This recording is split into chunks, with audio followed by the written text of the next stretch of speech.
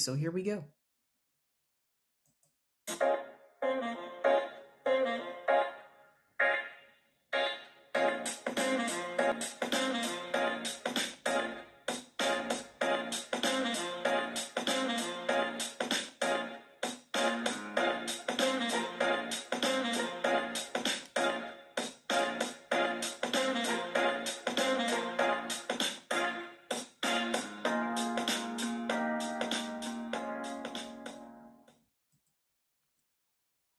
All right.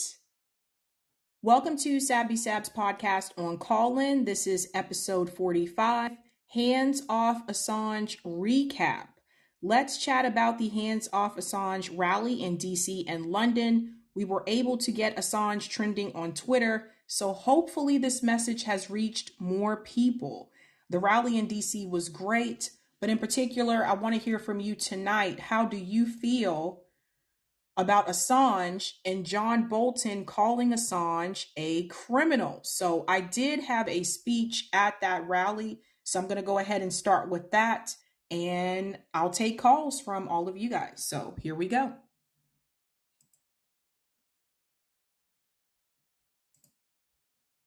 Oh, hold on. I forgot this has to go through website. 1 second. I forgot to put that there.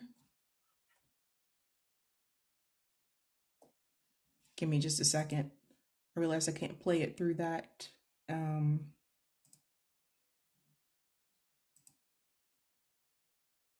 Through that browser. Okay, there we go.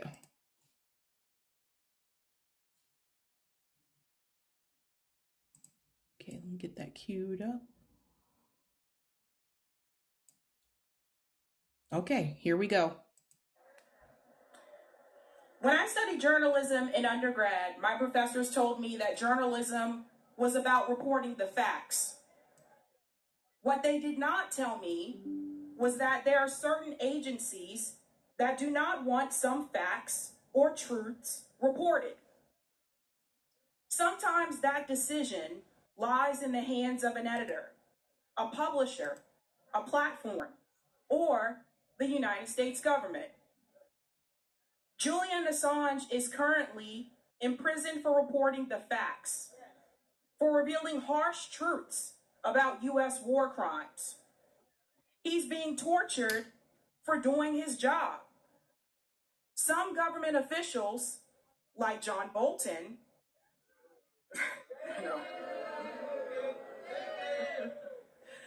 have called Julian a criminal. I disagree. Journalism should not be a crime. But I would ask John Bolton, where is that same outrage for the real criminals? Where is that same outrage for the clients of Jeffrey Epstein? Where is that same outrage for the Wall Street bankers that stole people's homes during the housing crisis? Those are the real criminals, and they walk among us freely. Independent journalists like Julian are critical and necessary because media outlets such as CNN, Fox News, and MSNBC spread lies every day to the American people. They regurgitate the same narrative from the State Department, the narrative that the U.S. government has decided is acceptable. If commentators like Anderson Cooper told the truth, the real truth, would he still be employed at CNN? Make sure I got a page. If you're wondering why you should care about what's happening to Julian, if you value free speech or free press, then you should be very concerned about his ordeal. Over the past year, I've watched independent journalists and commentators struggle with censorship on various platforms. I've seen them have their work deleted, sometimes work that was published years ago. I've seen journalists demonetized and deplatformed, some of whom I know personally, and I know they do good work. I've seen Wikipedia pages smearing anti-war voices. And speaking of war, if you discuss Russia and Ukraine differently than mainstream media, you will also be censored or deplatformed. The same goes for Israel and Palestine, Syria and Yemen. My other page here. Censorship did not start with Julian Assange, and he is not alone. We must also mention voices like Daniel Hale and Mumia Jamal. But we must also ask our representatives in DC, where do they stand on this issue? In particular, the progressive members in Congress, with the exception of Ilhan Omar, where does the squad stand on Julian Assange and the issue of free speech? Why are they silent on this issue? If they're not willing to stand up for free speech, then they will vote accordingly. And we may not have independent media, the same media that gave them a platform when CNN would not, the same media that got them elected. So this time, it's Julian Assange. Next time, it could be someone else if we don't protect free speech. Next time, it could be you. Thank you.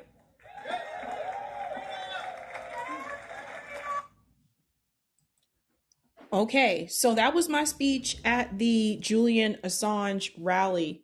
And I want to get you guys' take on this. I want to hear from you about how you feel about this issue, because there is something that I have noticed, and we mentioned this earlier tonight on RBN. Some people aren't talking about this issue at all. And I don't know if it's because they're afraid they're going to be censored if they do talk about it, or if it's because they don't particularly care about this issue. And I think everybody in independent media should be concerned about this, because if they can come after Julian Assange, they can come after any one of us. So it's making independent journalism a crime, and it's really unfortunate. So I do see we have a couple of callers. So I'm going to go to the first caller, which is Dorian. Let me go ahead and bring you in. Dorian, you are on the mic. Just have to unmute. Hi, Can you hear me? Hello?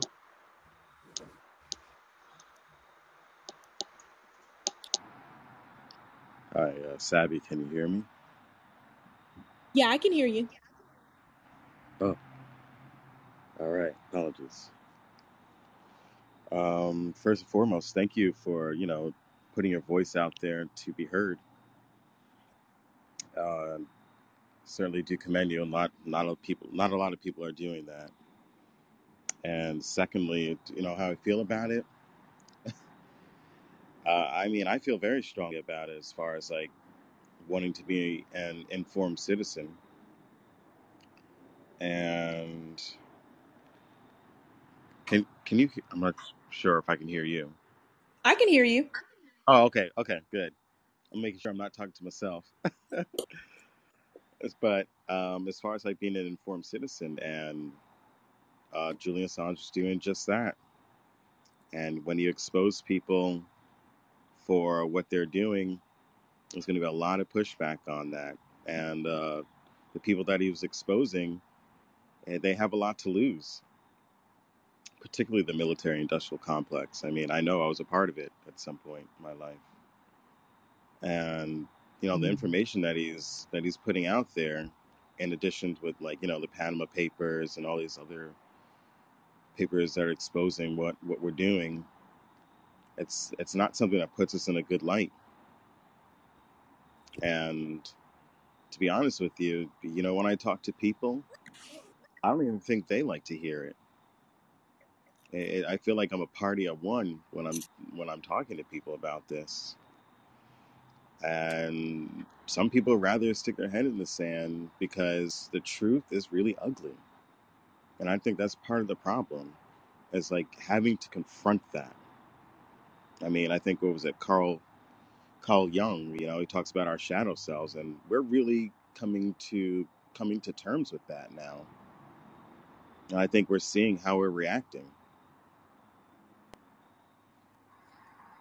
I think those are all good points, and I think you brought up an interesting point about the military as well. Like it's difficult. I mean, I know for me, like I come from a military family, like as well, and it's it's really hard to like when you've been a part of it to look back on it and realize that like at that point in time, and my dad will say this as well. At that point in time, you really did believe that you were a part of something that was good, that you were doing the right thing, that you were helping serve your country.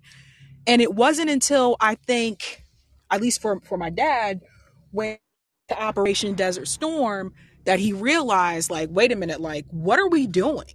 Like, what is really happening? This is all about. And as much as we talk about people joining the military to serve their country, a lot of people join because of the benefits. Like my dad joined because of the benefits, because he wanted to get out of poverty. And that was a ticket out, basically. But I think that it is difficult for people to deal with. I know people that have been to Iraq, and by the time they got back to the US, they were not the same. I know people that have done multiple tours in Iraq, and they still haven't found some sense of normalcy, I would say, just to get back to their regular self. And I think what Julian Assange did, when you look at how he exposed U.S. war crimes, when he exposed, truths about the Democratic Party, like a lot of people want to defend Hillary Clinton, but let's be real, she did what she did. The problem was the fact that it was revealed. And I think you're right. I think most people I talk to, when I tell them about the Julian Assange situation, when I tell them that, do you know what it was that he captured? Do you know what it was that was shown? They feel very uncomfortable when I tell them about it. When I tell them the truth, you can almost tell it's like they don't want to believe it. They don't want to know because they still want to think that the United States government is good. Exactly.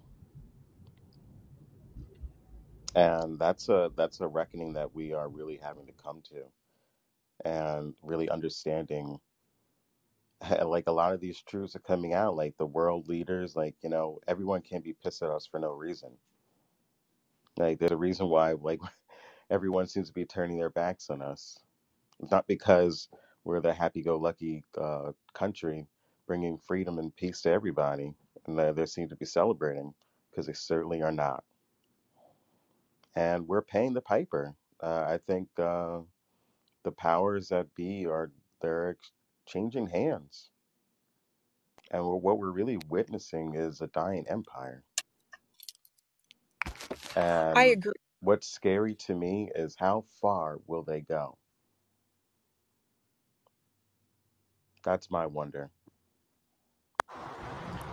I mean, I think those are all good points. And the scariest thing that I think we need to think about too is if they bring him back to the United States and that trial happens here in the US, this is over. Like this is over. This has to take place in the UK. Quite frankly, I think it's been over for some time. As far as like any type of dissension, because let's say you do print it, what happens? I mean, they printed all these things, and what has happened? Absolutely nothing. So you can say whatever you want. It's kind of like the Smashing Pumpkins song I love. Despite all my rage, I'm still just a rat in a cage. And that's it.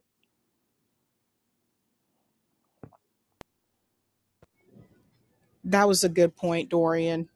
I mean, like, do you ever think about like your experience um when you did serve? Do you have any regrets? Oh, absolutely. But sometimes I think, I don't necessarily subscribe to God in the religious sense, but maybe in the universe, that I was sent over there to see these things, and like to see the people. As I remember, I was traveling, and I remember I think I won't say, but we were in the Middle East, right? I'm traveling about in the market, and I just couldn't believe how kind these people were to me. And I'm like, what we're doing. How are you still extending any type of kindness? And it blew my mind. And I was like, what am I doing here? But one of the things I would, and I do regret in that aspect, because I imagine when you start looking at some of those numbers and they tell you it's 92%, right, or casualties, and then you hear planes coming back, like, your planes, bombs are going off. They don't stop every day. Like, we talk about 9/11s, and we were hit twice. Imagine being hit every single day. I don't even think we took a break for Christmas. Uh, like that, I remember what 9/11 felt like, and I remember actually being like really terrified. I can only imagine what they must have felt like for 20 years. Yes, it's true. And like, imagine if you're just a civilian, like, you're not involved in this. You're a child just trying to go to school on a Monday morning, and you have to worry about, oh, my dear, am I going to be able to even make it to school today because of the airstrikes, because of the bombs, because of war? Like, am I even going to be able to make it to school? Am I going to be able to go to sleep at night? And I've seen so many documentaries about this. And I just say to myself, like, this is part of the problem. I think for us as Americans, we don't have to deal with that here, with the exception of like 9/11, that was one event, right? One event, one day. Imagine if we had 9/11 every single day. And you, Yeah, I mean, that's the problem. We here. don't have, and I think it's like the ability of people to empathize. And like I literally asked, put yourself in their shoe for a moment and think, what do you think is going to happen? It's like this idea of like bringing democracy by the gun and the bullet. It's clearly hasn't worked. And Yep. it's clearly making problems worse. I mean, like, just look at it. Like these guys who want to sell weapons, they're not stopping, and they're going to Ukraine. What's next? Now it's Yep. Taiwan. Now they want to go to Haiti. They just need a reason to sell their weapons, and they'll find a reason. Well, there's like a whole list.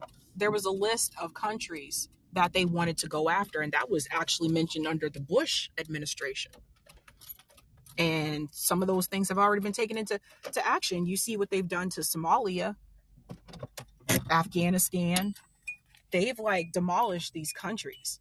And the people are just so, when you have nothing around you but rubble, and we have our issues here, don't get me wrong, but when you have nothing around you but rubble and like buildings that have been destroyed, and you can't go to school, there is no school because the school has been destroyed, it's been blown up. It's like, what do you Yeah, I do? asked Where some do you people. I'm go? like these people, like they talk about these immigrants that come from, let's say, South America.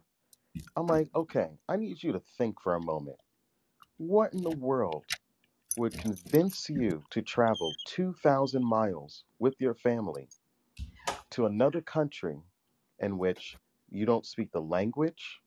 You know you're going to be treated as a second class citizen. What would provoke that? What would provoke you as a person to strap a bomb to yourself? Like, it's like they don't think them. They don't empathize with them and think that person as themselves. And I think that's the problem. When you can't see yourself in them, or you see them as different, then maybe you can allow these things to happen. That's true, especially if you never think it would happen here. And you Exactly. just kind of see, and American people we've been brainwashed by the United States government to believe that we are the problem. I mean, I'm sitting here and I showed you guys earlier tonight, over 5,000 people surrounded the parliament, like for Julian Assange. You had at least 200 of us in DC for Julian Assange. And who covers it? Fox News was there and covered it that day. No one from CNN, no one from MSNBC. And so people see the hypocrisy with the media. And let's be real, they're already struggling for ratings as it is. Honestly, it's really scary how like that I never like really thought like the media clamping down on the way they have as far as information. When I watched like Venezuela and they were talking about Juan Guaido as being the leader and not Maduro, I was like, wait a second. I know I watched this election. Why is the State Department saying something completely different than what the results are? And I'm like, wow, this is real propaganda happening. And like when that happens to you, that kind of like really broke through the matrix as far as like information, as far as like even trusting the government. It's like you don't even know what to trust anymore. And I think that's also part of the problem. There's a lack of trust in any type of source. And like we're literally going to individual journalism, such as yourself, Sabrina.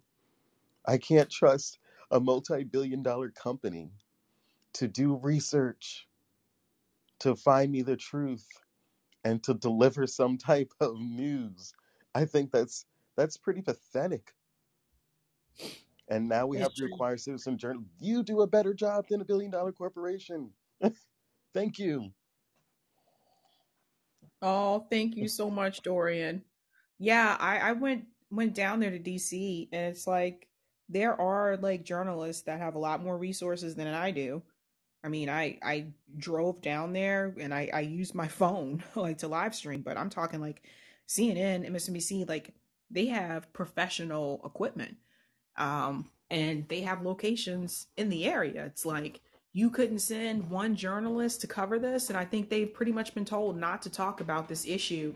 And that's really upsetting because it makes them look a certain way. Because why is it okay for Fox News to talk about it, but it's not okay for CNN and MSNBC to talk about it? So what's that about? Well, it goes to show, they have their narratives and they're bought. They're so bought and paid for, like the strings are attached and none of them can move. They all seem to be Mm. stuck in this web of money. And it's so obvious to everyone now. Yep. Yep. And like I said, you see, like their ratings are sinking. The ratings are sinking. Who knows? Maybe if they covered this story, maybe if they actually covered Julian Assange, maybe their ratings would improve. Huh, imagine that. Well, you know what? People used to watch the news religiously when, they had the Walter Cronkite, when they, trusted the media. Yep. Maybe they would continue if they had a media they knew they can trust. Who wouldn't want to tune into that? That's why I tune into you, because I can trust Oh, what I'm thank you. hearing because I know I get resources. You link me to resource, I can look it up and I check it out. I'm like, okay, it's in line with what the resource is saying. Thank you. And I think a lot Thank of you. people, you're allowed to have your opinions. That's fine, but at least state the facts first. That's right. Because I know, I mean, one thing I will say is that when I think about like mainstream media, I think they do have advertisers and they have to pay the advertisers and everything. But at the same time, they had no problem paying those advertisers when they covered the protests that were happening, when they showed video of people like looting stores and things like that, instead of focusing on those peaceful protests that happened during the George Floyd protests. They weren't worried about their advertisers then. Well, advertisers want an audience, right? So they want to be able to advertise their largest audience possible. So if you provide a platform in which people would want to be a part of the audience, then the advertisers will be happy. So they're really just playing into other people's agendas, not necessarily the agenda that even benefits themselves. That's such a good point, Dorian. One thing I would add to those of you listening, if you're listening to this, and especially if you are working class or you're poor and you're pissed off and you're fed up, pick up your phone, turn on your camera, and give yourself a voice. You don't have to have a YouTube show. A lot of you are on Twitter. Pick up your camera. If you can't show your face because of your job, I totally get that. You can disguise your face. Some people do this or they don't put their face on there. But like give yourself a voice and just voice your opinion. Yeah, Because you're right, I Sabrina. think I decided that it's important that we do that because I realized because you put your voice out there, it allowed me to feel like that my opinions and the things I was thinking weren't just in the ether, and that someone else is making sense of this too, and that I'm not completely alone in this. And the more people speak, the more we realize how much we actually agree. that's so true. I mean, I know for me, like before I met the guys at RBN for a while, I was thinking like, am I the only one that's kind of sitting back thinking like things are not working out the way that we were told they would with this whole like progressive movement with our government. I'm like, is anybody else frustrated? Like I thought that for a while, you know? And then I met Rome and all of them, and I was like, oh, yes, there are people out there who are thinking the same thing, who are frustrated, you know? So I think that we need more people who are, especially those who are working class and people who are poor, we need more people like that to turn on their camera and just vent. And just vent because for the people who, some people have been telling us that, like, we're too angry or we need to calm down, we need to be nicer, especially towards politicians, we need to be nicer. Uh, Fuck that. I'm past nice. I was nice in '08 when I voted for Obama. You see what I'm saying? Like I was Oh, nice. absolutely. Yeah, it's like I was nice when I supported Bernie Sanders, when I supported AOC and all of the squad. I was nice. A lot of us were nice when we canvassed for Bernie Sanders and for AOC. We've been nice. Now it's time to go scorch earth. I'm sorry, Honestly, but it's been such a disappointing political adventure I'm assuming that we must be close in age then because I'm thinking about Obama. Like he's one of the first people I voted for, and it's been like when you watch this political, I'm like, wow, you don't think they can get any worse, and they do. and and it's like year after year, it really is almost comical, and like it's it's become a joke to me at this point. It's so sad, but I'm just really thankful that people such as yourself, and I that's one of the reasons why I plan on like trying to put my own voice out there because I have like a perspective, like more of like an engineering and science perspective about solving some of these problems, and I think they're a lot easier than we're. It's actually I think the problems are easier to solve than we're making them. yes, I agree.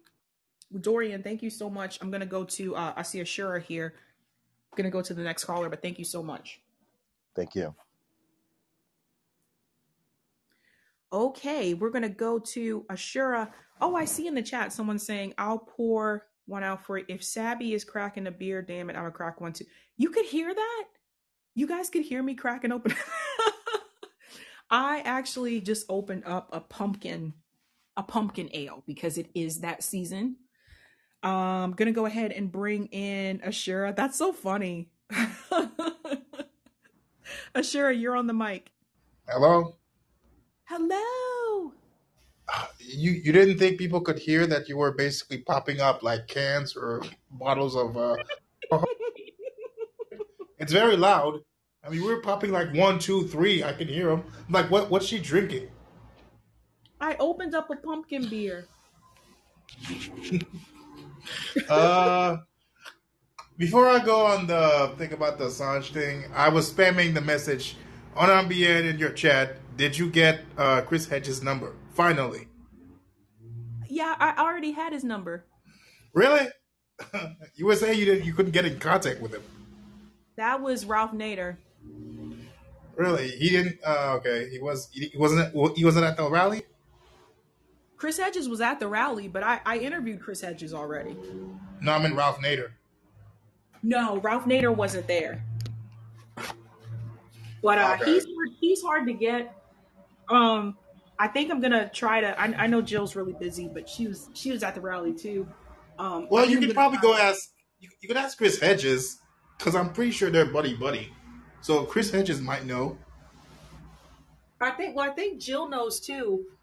Um, how to reach him, but Uh, I'll I'll try. I'll try through someone else, other people because Ralph Nader is. I do know that is a hard one to get because he's busy. I don't know if Jimmy had him once. I don't know. Uh, when you were saying when you were asking the question, why is it Fox News was the only one there? I'm pretty sure those were like when you talk about Fox News, what Fox News in England or Fox News at DC? Uh, from the article, it looked like that person was at DC Okay, because they okay, had, so yeah, they took like pictures and because quotes from our DC event. okay, so I'm like, okay, that's probably Tucker Carlson because like he's probably the only one. Otherwise, the other host would probably trash Julian Assange, even though they know deep down inside that Julian Assange didn't do shit. So they're going along with the narrative and the whatever number their checks are. So they're going with that. I looked at Jimmy's channel. He basically talked about it. I was just going to tell you real quick. The journalist who covered it, his name was Landon Neon. That's the guy who reported it on it for Fox News. Okay. Yeah. Yeah, that's probably Tucker's people. So I don't think the others would do it. I saw Jimmy coming in with a video. I also checked out our favorite neoliberals, like CJ like to call them. He calls them reformists, reformist Democrats, the Kyle Kalinskis and the Crystal Balls. I went on Kyle's channel. No fucking video about it. No fucking video about Julian Assange. Only Biden is giving is eliminating like people's records on marijuana. I'm like, really? You that fucking dumb thinking Biden's gonna basically eliminate people's records on marijuana? Really? They're not dumb, Ashura. They know what they're doing. They put all these sensational videos. You know he's not gonna do anything. So why are you They know. lying? Because if you Yeah, call him out, they'll say me. I'm not a fucking warmonger. I'm not a Biden bro. Yes, you are. Like Crystal Ball, I thought she was gonna do that because she had I think she had a Julian's family on her channel, and I think maybe you remember maybe if Crystal and Kyle was interviewed or it was Crystal and Sagar, but it was like very opportunistic that they were basically talking about Julian Assange. Well, they trashed Julian Assange for years when they were doing their fucking breaking points. yep. I was Well, like, bunch of hypocrites. Crystal, I don't know if Kyle did, but Crystal and Sagar, there was that clip when they were still on Rising where they were laughing at Julian Assange. I do remember that.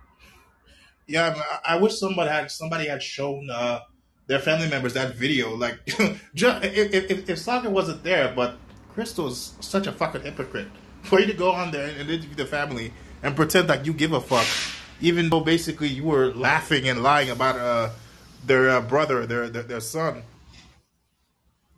Well, this is how I kind of look at it. Like for the family perspective, they're really busy and focused on trying to get their son out. So 9 times out of 10, they probably didn't even see that or know about it. Um, and then the other thing is, I think that I mean, I don't know Crystal, Kyle, or Sagar. I've never talked to either one of them, but I think it's very clear.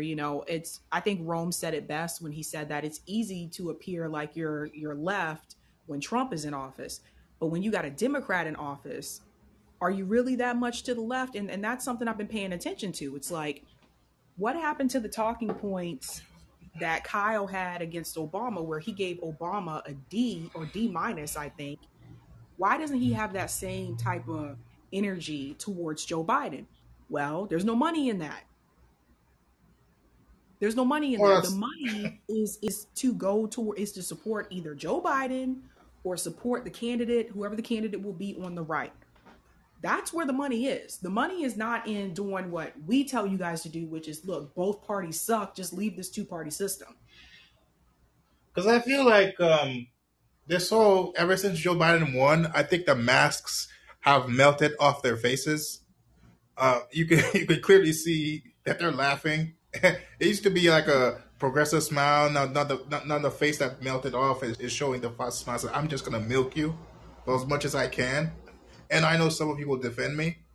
And he's been for every fucking war that basically on Ukraine. He's okay giving money to Ukraine. Crystal Ball's okay to give money to Ukraine. There's no critique, as Jimmy says. There's no critique whatsoever. It's basically going pro big pharma or pro military industrial complex. But then they'll pretend, no, I'm still on the left. I'm still Right, on the left. because but you know why that is? It's because that's what works for the algorithm. Like if I do videos like praising like Ukraine every night and saying, "Yeah, we got to take, Russia down. Looks like Ukraine's going to win this." Oh, the algorithm would be my friend. If you're doing videos about Russia Ukraine and you're actually you're saying the opposite. You're saying what like Jackson Hinkle was saying, or you're revealing the other parts like what Jimmy Dore says, where they're talking about, wait a minute, you need to call for peace. And actually, Ukraine's not innocent here.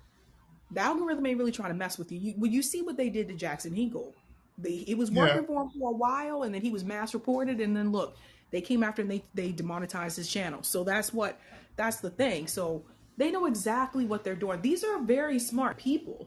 These are not stupid people. So they know exactly what they're doing. And I think part of the problem is, before a couple years ago, where did people put their energy and their money and their time into this progressive movement, putting progressive into the Democratic Party? What happened? That failed. Justice Democrats failed. Not that people didn't win, they won, but then they sold out. They just decided to go along with the Democratic Party. So they can't really sell that no more. You know why? All of the progressives who ran this year for 2022, what happened to those people? Most of them lost their primary races. Most of them. Half of them people don't even know their names. Why is that? So they see that that the Justice Democrats has been a failure, which Kyle Kalinske has admitted to himself, by the way. They see that, and they see that people are angry with Bernie. They're angry with the squad. Not everybody, but they see that some people have walked away from this. Okay, if you come from that Justice Democrat strategy, how else are you going to profit? How else are you going to make your money? You either going to have to shift to the left, further to the left, and make less money, or you're going to have to shift a little bit to the right. So they shift a little bit to the right towards Joe Biden, and that's how you make money. And that's how you get those big time subscribers, the people who are going to sign up for a $2,000 subscription. That's where the money is. I wonder, like, has Kyle Kalinske really said it that the experiment is a failure? Really, even though I see him praising them once in a while, but AOC has become basically the punching bag. So now you can't say no, she's fucking up because she is. So you have to basically punch that bag, but leave the other bags alone, so that the sand doesn't pop out of them. I mean, and then the thing is like there's still going to be some defense there because remember who started Justice Democrats? It was Jink and Kyle. So of course you're going to be a little bit more defensive over a project that you started. Well, it's like the thing. What's his name? Fuck, I can't believe I'm gonna fucking say his name. Nick Brana. Basically, one time, basically, they were talking about how Kyle thought it was Nick Brana on a stream, and he was asking him. You know how basically the talking point is for Kyle and Crystal is that we shouldn't basically get out of the Democratic Party or the Republican Party. We need to basically focus all the energy, keep it in the duopoly. Don't get out. Don't go to third parties because they're not going to work. Which is the fucking wax on, wax off talking point that he's basically doing. If you know the reference, what I'm talking about when I say wax on, wax off. So Also, there's no money for them there. There's no money for them there. Like if they switched up and started like promoting third party candidates and independent candidates, they would lose a good chunk of their audience. And I think they know that. yeah, And you because got to look at it, who's the audience, right? I think we've all seen that Breaking Points, a lot of their audience members are conservative.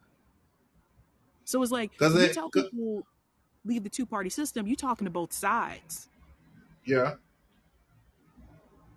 because when they asked him, like, I mean, you could basically get people to basically break through the wall that the Democrats and the Republicans have put against third parties. Like, there's no way that if a bunch of people come together, they can't just basically bust through that wall. I mean, they had a bunch of these referendums where you got stuff that you could never get under Republicans or Democrats, but you got them anyway. It was the people that basically got through. Got through. So what's the bullshit about third parties can't get through if if you run under a third party, you can get through. You're just not doing it because for you you're born in a womb Democrat, so you're gonna basically shit on the idea of third parties or anybody going to a third party. That's true. And I think that one thing you have to keep in mind is, again, it's about who's comfortable and who's not comfortable, right? If you're comfortable, I mean, if you're a millionaire, a lot of these people are these hosts are millionaires. If this doesn't work out, they're still going to be fine financially.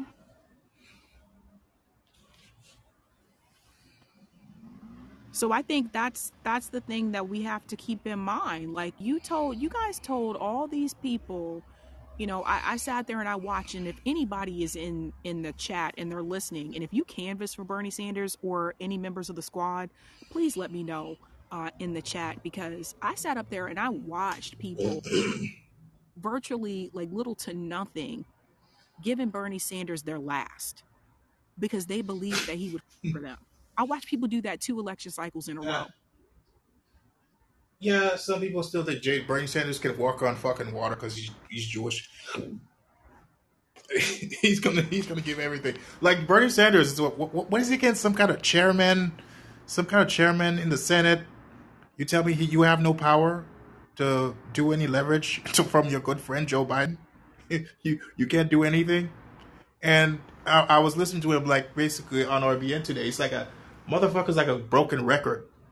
Yep. You're being the same shit, but you're not doing anything because you have the power to do something, but you're not doing it because you're as Jimmy says, you're a good boy. You ain't gonna rock the boat. You ever saw that thing when he was on SNL?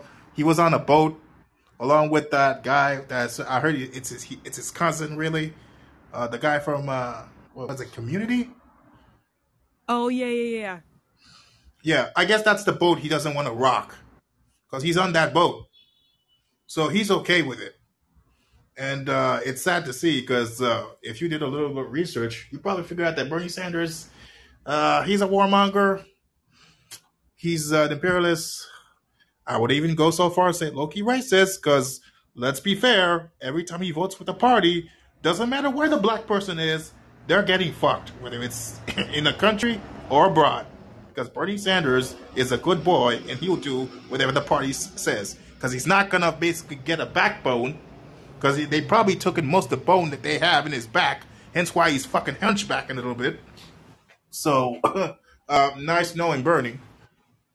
So if anybody basically they basically got money from Bernie Sanders, I suggest you keep emailing Bernie, tell him to give you your money back because you were supposed to be a fighter and you end up being a coward.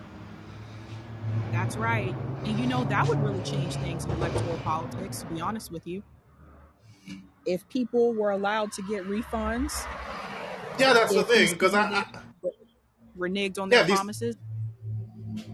yeah because if you don't fight for what I tell you, so give me my money back. So why the fuck would I pay you for every one of your every 2 years of my money? So you give me a refund. You're not fighting for what I say. You're not even fighting for one of them. Not even the bare minimum. I Well, mean, like you're I not said, fighting for. Justice Democrats. Yeah, like I said, Justice Democrats signed that pledge. Was there any legal ramifications if they did not, uphold that pledge that they signed? No, there wasn't. So you just signed a piece of paper to do what? They've already gone against some of those items that were on that pledge. So what was the point of the pledge? You actually trusted that they would do what they're supposed to do, and they went into this party just signing this sheet of paper. But There was no Sabby, repercussions. but Sabby, as what's his name? God, what's her name again? The black woman. Her name Cory Bush. As Cory Bush told Max Blumenthal, it's not their bill. They didn't wrote that shit. So whoever wrote that shit basically means they got their hands are off, their hands are tied, or they don't want to touch it.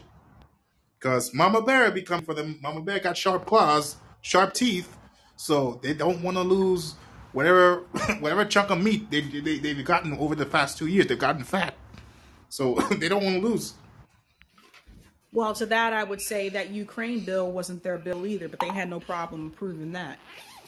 It's just an Like how many has it been for Ukraine? Like in total, compared to how much you sent to the United States, compared to I know Canada has sent money to it. I know Japan has sent money to everywhere. Every rich white country has sent money to Ukraine. Like how much money has Ukraine basically pocketed, and some of them gotten back to the warmongers and the fucking military industrial complex. I mean, you could have, as Jimmy said, like $10 billion could have been enough to end homelessness in the United States. Like even like $25 billion should be enough, but they're not fucking doing it. I think, and people are so gullible to buy into that bullshit. They're so propagandized. I'm like, how do you people basically not just tap out? How do you people not tired? Do you still want to go march to the Democratic Party like a bunch of fucking zombies from Resident Evil? well, and like I said, with the exception of Ilhan Omar, none of the other members of the squad. What is their view on Julian Assange? They don't even talk about it. They don't even talk about it. But what is it? Why are they there? Like if they're not even going to do that bare minimum, come on, man. They I won't mean, even you speak said up it. about it. It's a joke. I mean, you said it before. If you're in politics, you're only there for one thing: build up your wealth, build it up for your family, build as much as you can. I mean, Pelosi is going fucking what? She's 90 something. She's She's in about her to get. 80s. She's what? I think she's in her 80s. If she managed to be in a hundred in Congress and managed to survive that number and basically pocket, she'll be the richest 100 millionaire that ever existed. Well, it's The the fact same that thing. she, It's like, why did she run again? As old as she is, she's past retirement age. Why didn't she just retire? Why? She's still there to keep the status quo. That doesn't make any sense. Same thing with Dianne Feinstein. This woman is old. Retire already. all I'll say, because all those independent media people that you used to like, they're all basically trash now. They're all basically sucking off Biden's cock right now. So all of They're them, they're they don't Democrats. care. They're Democrats, the same ones like Jink was heavily critical of Obama, Kyle was critical of Obama, and they are incredibly soft on Joe Biden because they realize this is what they got to do now. Because there's no, see, this is the thing. Now you're in a period where there's no Bernie campaign. Let's be real, Bernie ran twice in a row. So a lot of people, they made their money off of those Bernie campaigns. At the same time, there's no progressives, no Justice Democrats that really stand out the way that AOC and them did. And most of them lost their primary races. So what else are you gonna do? Like it's like if they want to keep that money roll coming in, that's what they got to do, and that's what they're doing. They're willing to sell out. And some people may say I'm being too harsh for this. I disagree. They are willing to sell out working class and poor people, tell them things that are incorrect, lie to them in order so they can keep their wealth and maintain their status level so that they Okay, can one last question. maintain like being millionaires. And that's a problem. I'll say one last thing before I go. Why are those PMC people so fucking focused on the federal level and not the local level? Because I saw CJ did a video about like calling Crystal Ball the PMC representative, and she was on the Vanguard, and then the Vanguard boys like they probably could go join Breaking Points if they want to because they seem to like those people. It was a softball interview, and there wasn't a point where basically she said, "Oh, we need to stay in the party. You don't need to basically go anywhere else. Where else do you need to go other than the Democratic Party?" It was like softball after softball answers. I'm like, "You're right." I'm like, even CJ like, "But CJ, that makes no fucking sense. That makes No, no it fucking doesn't. sense." But I think you have to understand what people, the background of where they're coming from. We have to remember Crystal Ball was a congressional candidate. She did run for office. So that's where her eyes were headed. That's what she was looking towards in her career. Was a career at some point in politics. And Well, people forget that. They forget that she ran for office, but she did. She ran for office and she did not have a progressive campaign. Now, the people's politics do change, but I'm just pointing that out there for people to understand that she did run for office. So you have to look at it that way. Some people, I'm going to be honest with you, again, I wasn't born yesterday. I've been around the block. And I'm going to tell you right now, some of these people who are still pushing this strategy, I really Yeah. think that they're trying to do this so that they can get, if those people win, number one, they'll either get access to those politicians if they win, which failed with just Democrats because look, they don't have access to any of them. Those people got in and they pieced the fuck out and said, screw you to independent media, right? Okay. Okay. Or they're hoping that they can get a position on their committee if they win. That's what this is really about. Okay. So I'm gonna hang up, but I just want just one last question. Why is it they're not changing course? Like, if you can't win on the federal, go win on another venue where the Democrats are not gonna be bothered to come for you, like the local level. Because there's not as much money in local politics. There isn't as much money. There's more money on the federal level, and they know that. There's also more status there, and they know that. So, like, if you work for a mayor, that's one thing. If you work for the governor, that's another step up. But if you work for a congressman or you're on a committee of a congressman or a senator, that's a big deal. If you're a part of a presidential administration, that's a big deal. So, this whole push for Marianne Williamson, and a lot of them are friends with Marianne, let's be real here. They gonna try to get something out of this deal. Ain't nobody just doing this just to be your friend. Like that's my take on it. But let me go ahead and bring in Amanda. You are the next caller. Hi, Sabrina, Fabby. Um, I know that you're doing pretty good. I'm enjoying the conversation as always. Hey, I've got a question for you. How does it make you feel as a journalist when you see what's happening to somebody who's been a truth teller and all of these other whistleblowers and the kinds of threat, because I really see you as a journalist. You're out there in the world and you're bringing it to an audience with a really strong sense of integrity in what's important. So I'm just curious if you have how you have thought about this and how it might impact you as a individual professional. It's worrisome sometimes because I just wonder, like, when they're if they're going to come after all these platforms and say that's it, we're shutting all of you down. That's why this issue with Julian Assange is so incredibly important. It's not just about WikiLeaks. It's also about the fact that they are silencing someone who is a journalist, and they could do that to any of us, right? So I think that's problematic. That's why it's frustrating when you have other people who are independent journalists that won't even talk about it. They won't even mention his name. It's like this taboo thing. And it's not everybody, but there are some of them where they've either made fun of Julian Assange or they've ridiculed him. They've used these same mainstream media talking points. Whereas, like, they could be affected as well. And as soon as you think it won't be you, guess what? It will be you. So I think for me, it's just my goal is just to educate people the best way that I can. And I tried to do that when I worked in higher ed, and I realized that there were a lot of like constraints there. There's a lot of micromanaging, and you have to go through so many different levels just to get a yes on like one particular issue. So the people at the top control the narrative in higher ed, same way as mainstream media. And so for me, with independent media, I made a promise to myself that I'm not going to let anybody, I don't care how big they are, tell me what I can or cannot say. And if that means that I lose access to them, then I just lose access to them.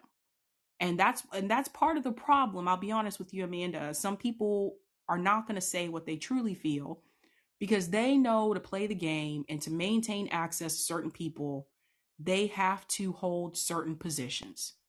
And you've seen what's happened to some people that have spoken out. Like, we all saw what happened with Jimmy Dore when he was, upset with the squad after they didn't force the vote. And I think we all remember that iconic video where he was yelling and he said they fucking ran on it, right? They fucking ran on Medicare for all. And then some people Yep. parted ways. Like, after that, they were just like, I don't want to watch Jimmy Dore anymore, or I don't want to talk to Jimmy Dore anymore because he's against the squad. And so that happens sometimes. But the question that I would pose to people is like, why are you more upset with a commentator or a journalist for telling the truth than you are Uh-huh. with people that didn't do their job or did things to make those truths be revealed? I wish more people were more upset with Hillary Clinton than they are with Julian Assange. And that's what really kills me is you have people who are Democrats and they're going to support her and back her regardless because she's a Democrat, instead of looking at what she did, instead of looking at the US government and the war crimes and the way that they have killed innocent people abroad. Instead of being angry with the people who have actually done the harm, they're angry at the people who revealed it. And that's really upsetting. And the same thing goes for Edward Snowden. Same thing. I think we have a right to know that we're being watched. I think we have a right to know that they were actually watching people through people's cell phones, through their computers, whether you had it on or off or not, that they're collecting information about us. We have a right to know that. Otherwise, we're just puppets here. Well, and really, they should be getting a search warrant and all of that. And I want to second the opinion that paying attention at the local level really does matter.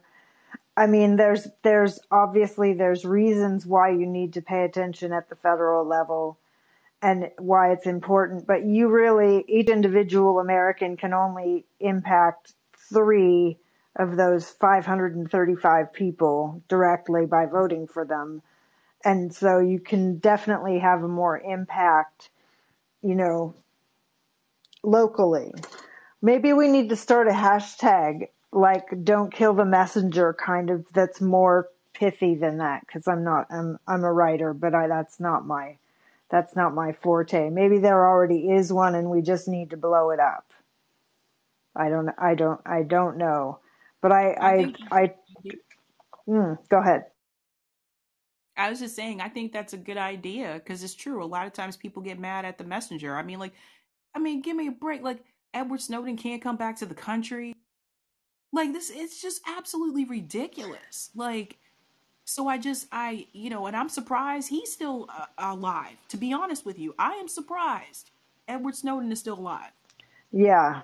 Well, maybe he's a facsimile. I mean, I think that man did some amazingly brave things.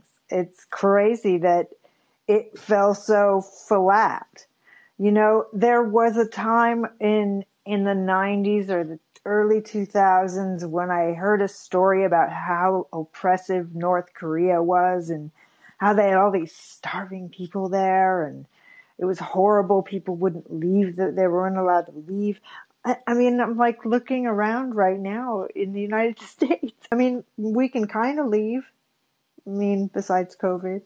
But can I just end on a positive note?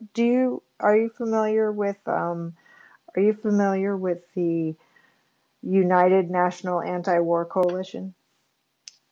Yes, Do you know they're doing a week of action, October 15th to the 22nd? I did not know that. Say no to US wars. I put the link in the chat, I think. Maybe I didn't. I've been totally pimping this event, this week-long event against war, against NATO, against imperialism, as soon as I discovered it yesterday. So if I didn't put it in the chat, I'll put it in the chat again right now. But it's there's several cities, and if there isn't an event in your city, they encourage you to start one. This is the same kind of structure that 350.org used when they did their Day of Climate Action in 2009. If your city isn't having one, mine is in Oakland on October 15th, Saturday. There's a lot in the Bay Area. There's some in Canada even. You can go to the website that I'm going to put into the chat to get more information about if there is one in your city already. And if there isn't, shoot, just get a couple of friends and a pumpkin ale and grab yourself down there with some signs for peace. That's my pitch, and then I'm going to let you get to the rest of your callers unless you have questions. Thank you so much for that, Amanda. Just one question I have for you. How do you feel about the turnout in reference to the Assange protest? Like, there was over 5,000 people in London. There was around 200 that showed up in DC, and Medea Benjamin and Missy said that's the most they've ever had at an Assange protest in DC. I think it's amazing. I think there's more and more people whose I'm not going to say they're woke, but I'm saying their eyes are more opened because of when the Democrats took over the presidency, things didn't change. And the kinds of promises that have been made that won't get filled, I think more people are willing to be skeptical. Does that answer the question? I'm not sure if I'd I answered the agree. question. I agree. Yeah, I Yeah, think that's the point.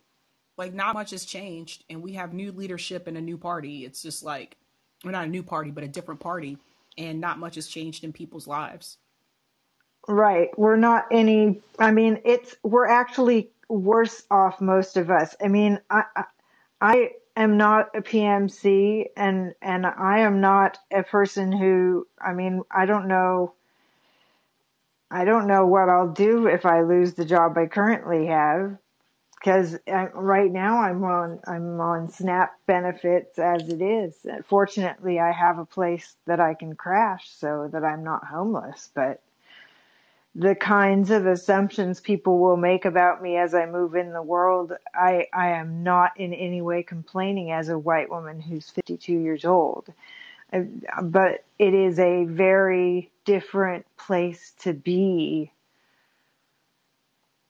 when you want to be an activist, because I feel like sometimes I must look like the guy that's the narc at the Crystal Method show. You know what I mean?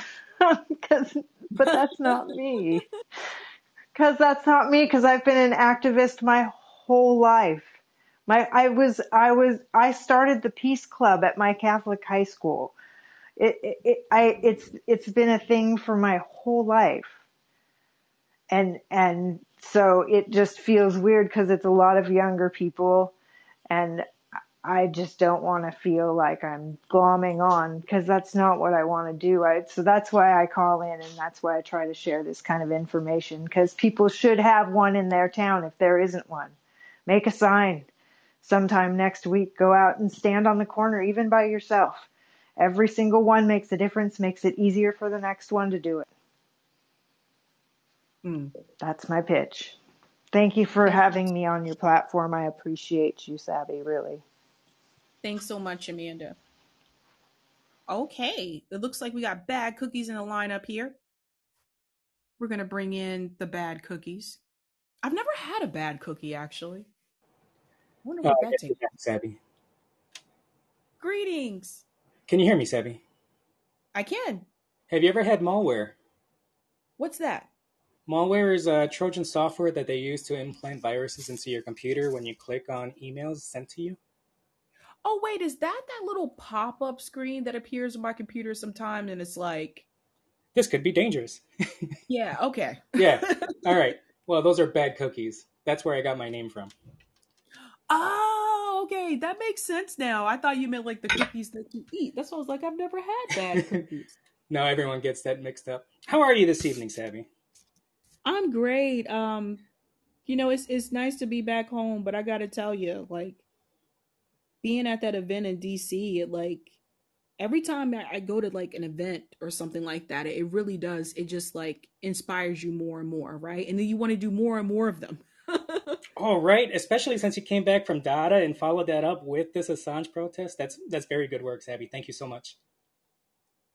Thanks. Yeah, and that Camp Data video should be coming out this weekend. I've been so busy. I started editing and then I had to pause. But yeah, that's one thing I will say about like activism. Like once you go to, if you haven't done it, guys, go to one event or one protest. That's usually how a lot of people get that spark and that energy, and then you just want to go to more. I swear to God, Sabby, you're a bloody mind reader because one of my questions that I have here is about that. So let me get started because I have several of these.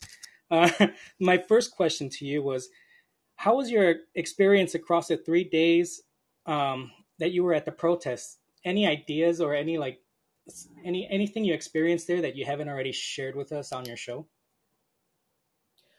One thing, because there was so much to unpack, I will say one thing that really stood out to me about this particular protest is that there were people there of all different ages. Some people had their kids. There were people there of different races. So it was a little bit different from some of the other protests. Like, for example, the police brutality protest and the solidarity protest. I went to a solidarity protest in Cambridge, Massachusetts. This was right after, I think this was right after Mike Brown. Do you remember the police officer that shot Mike Brown, the kid that had his hands up? Yeah, It was the hands up, don't shoot kid. Yes. Yeah. There was a solidarity protest event in Cambridge, and I went to that one. And that one was, it was a little bit different because we all were locking arms and things like that, but it was definitely younger group. For the most part, it was mainly just young adults that were at that type of protest. And I've noticed that with a couple of the other police brutality protests, it's usually younger people. Um, and whereas with this particular, like the Julian Assange one, all different ages, different races, very different. And I think what was really interesting to me is that I met people there who have been doing this for a long time. They've been protesting about Assange for years, but also, there were people that were just like, yeah, my parents were activists against the Vietnam War. So it was a little bit of a different crowd. Um, but I thought it was just great how all of us could just come together. And what was also good about this too was that it was right there at the Justice Department. So it's like, listen, like you're supposed to be the Department of Justice, but where's the justice with this particular situation? Um, so that was interesting. Another thing that was interesting is it's DC, so tour buses do go by, and there were tour buses that went by when we were marching, and you could just see like one of them stopped at the red light and everyone just looked over at us, and there was no way they could not see it because we had that big yellow Free Assange like ribbon. So it was just like, that was something that I thought was really, really, really great. Whereas like other ones I've gone to, usually we just have signs, but there was no way you could avoid seeing that yellow ribbon that said Free Assange because it was that long and that big. So that really gets the message out. But one thing I will say is everybody was just so nice and caring, and you could tell that the people there really, really care and really, really want change. I will give a huge shout out to all the activists that organized, that put this together. I don't know how in the world, because I got to tell you guys, organizing is not easy. I don't know how in the world they were able to get all of those speakers together. I mean, like you got Chris Hedges. I think Chris Hedges is in New Jersey. So they had people like Chris Hedges, Scott Ritter, Garland Nixon, uh, Kevin Gostola. Kevin's coming from Chicago. Matthew Ho was coming from North Carolina. Like all these people and big names, like, Jill Stein. And like you got all these people to leave their respective home states to come to DC for this protest. And I don't know how they did it. I'm just going to be honest with you because it's hard sometimes putting a panel together. I'm just going to be honest because people's schedules are so different. So I really applaud them for that. And that is one thing I will add. I think if you do have like bigger names come out, and I wish it wasn't this way, but I will say, I think having those names, like the bigger names, made a big difference with the turnout. Absolutely, Savvy. Absolutely. Thank you for that. My next question for you is again, since we were talking about activism, I'll share with you a quick little story of when I used to be an activist in my young 20 years, long time ago. I was protesting the Iraq War. I didn't want my friends were joining up. They were trying to get the GI Bill under the Marines, and I didn't want them to get sent off to die. And that's exactly what fucking happened. Was they all got sent out to die. Now, when I protested that, I did it 3 or 4 times when I was younger. It was cold. It was a very good experience, but I didn't feel any energy. I felt like people were doing it just because it was a trendy thing rather than caring about what they were doing. Now, my question to you is I've already had that experience. And usually, when I tell other protesters, if it's going to be their first time, I tell them my tips for them is don't bring any form of identification unless you really need to, and don't bring any money or credit cards because the cops will take that if they arrest you. Now, is there any other tips that you would have for first timers if they want to join this type of protesting? Because I feel right now is a lot of good energy for protests of this nature.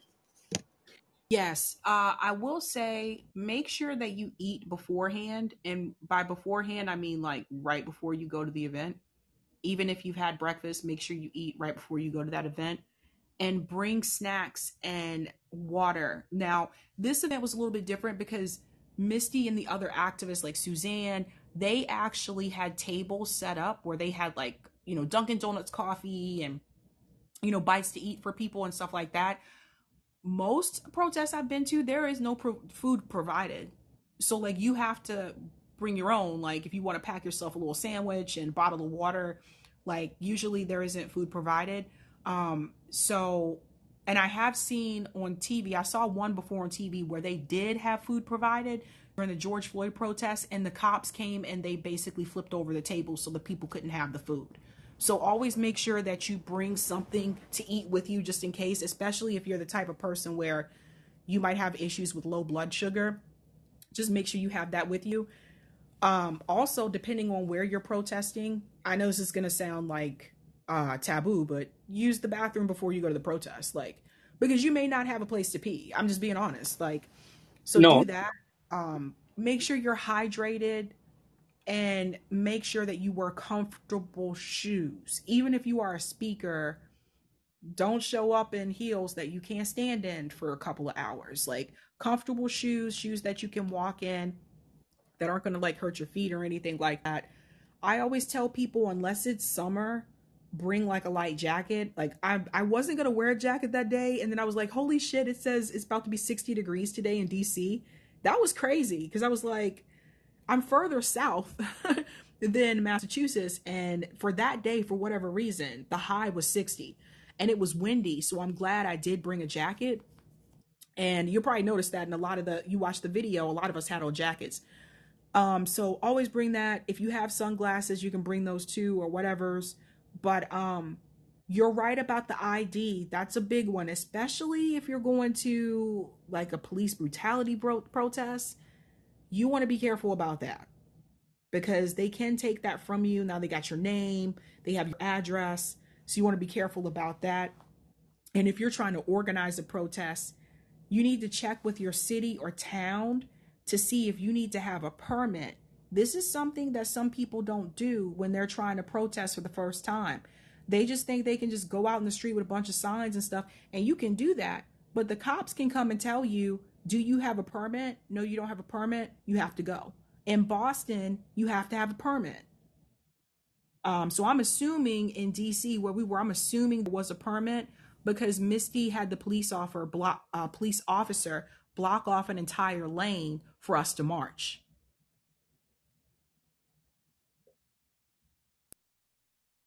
that's cool as fuck, Sabby. Thank you so much. Because that bathroom one, I forgot all about how hard it was to find a bathroom you can use, and that sucked. So that's a great one. I should have thought about that one. But I wanted to. And speaking of Misty, my next question is about Misty. She had said that I believe it was in another interview. She had said that activism is a very expensive thing. That if you're going to do it, make sure you have the funds for it. Um, how do you fund grassroots activism without financial connections? How does someone like a regular working person fund activism or even get the connections to reach out and spread the word of said activism? The best way to do it is to have a GoFundMe page. That's exactly what they did for this event.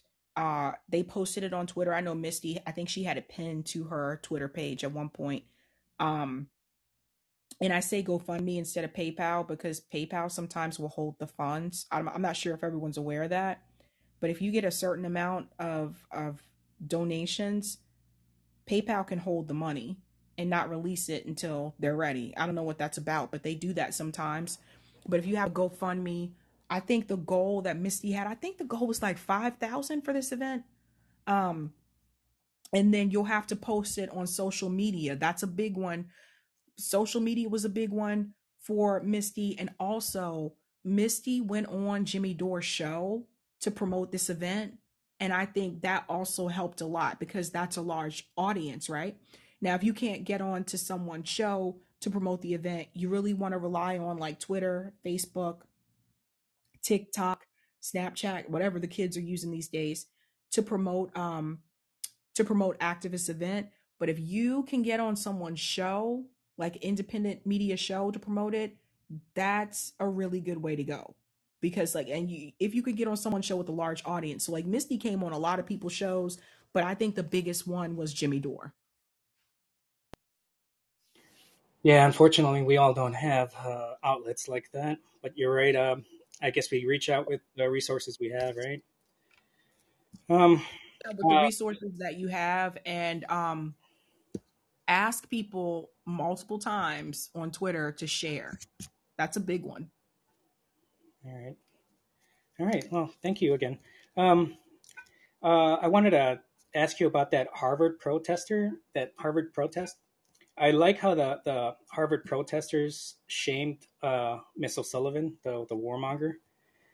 Um, I wanted to ask you: would organizing across universities nationwide, work shaming other professors that are also of that type, be something even worth pursuing? Absolutely. I think that some people might be surprised at, and it's not all of them, but some of these professors at these universities, their connections to the military industrial complex. I think some people might be surprised. And I say this because a lot of times these professors, they'll have a website on the university site, just like Macon O'Sullivan did, or this information is actually on their CV. But like I said, a lot of the students don't even read that stuff. So they don't even know. But I think I will say, like I said, there's a certain type of student that attends Harvard that they're usually from the PMC class that attend there. Not all of them, because there are students that go to Harvard that come from working class families that have been offered a full ride because they were just academically brilliant, right? But most of the time, they're coming from money, and a lot of them don't care. A lot of them don't care that people are being killed abroad. They care about America being the best. They want America to be number one. It's just like what Sagar and Jetty said in that clip that Indie News Network played, where Sagar said, I want America to be the biggest, the best empire. I want it to be the only one. It's people like that. So I would say instead of like just focusing on Harvard, and granted, this is where we are, right? So most of the colleges here in Boston and Cambridge are private universities. I think the only public one is UMass Boston. But what I would say is to also target some of those public universities. Target those state schools where a lot of the kids that go there got financial aid. Target some of those schools where the kids are on where they have work study, We should where they're also coming target. I'm sorry, Sabby. Go ahead. where they're coming from families that a lot of the families are either middle class or working class. Go to some of those public universities like the University of Michigan, University of North Carolina.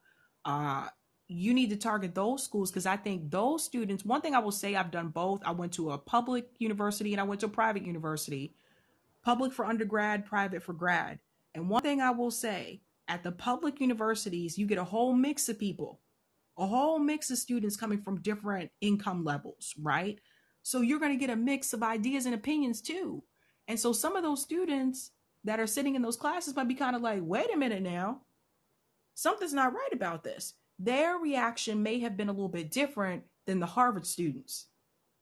You see what I mean? Absolutely, yes. No, no, I agree completely.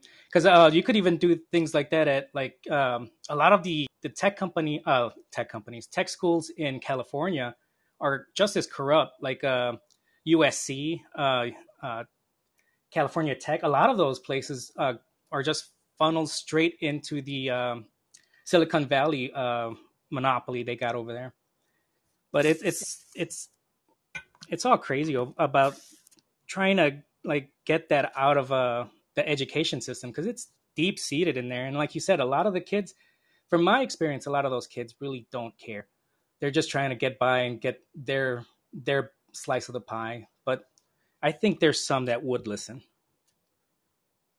Yeah, you're right. And then there's some of them that go to Harvard just because of the name.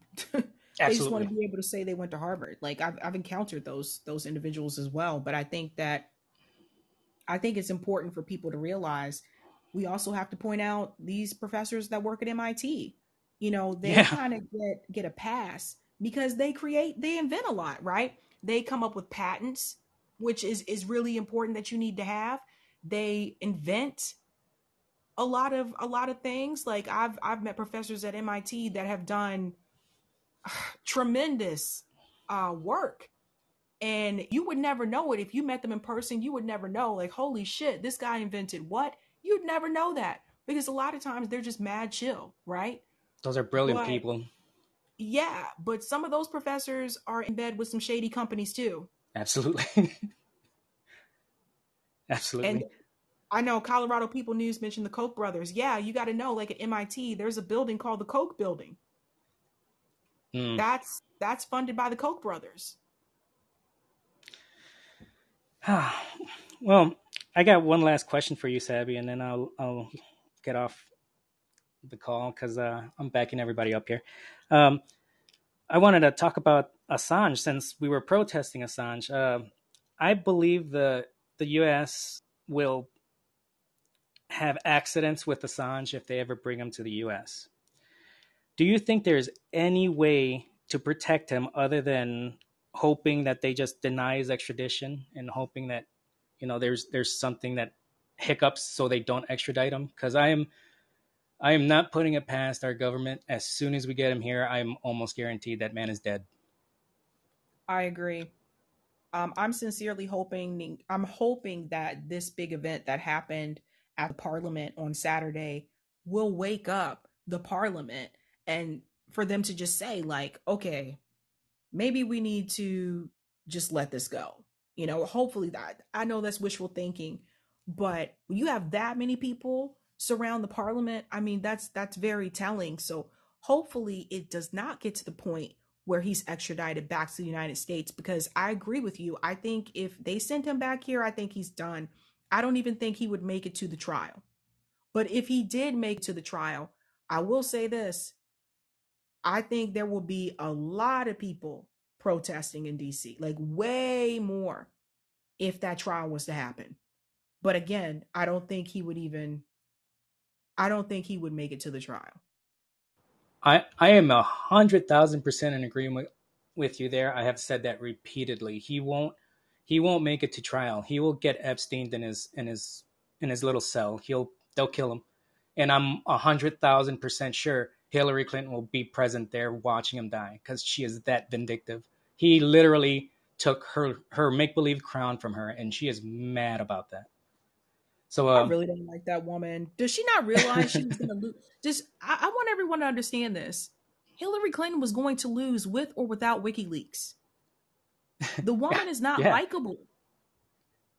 She cannot be elected, but in that little DC bubble, everyone is about her because of how powerful she is. So she's surrounded by yes men. So in her mind, in her little world, everybody loves her and everyone wants her to take control, but it's not the reality of what's real in the world.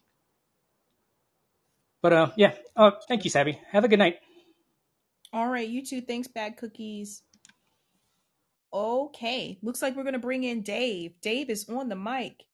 Just have to unmute.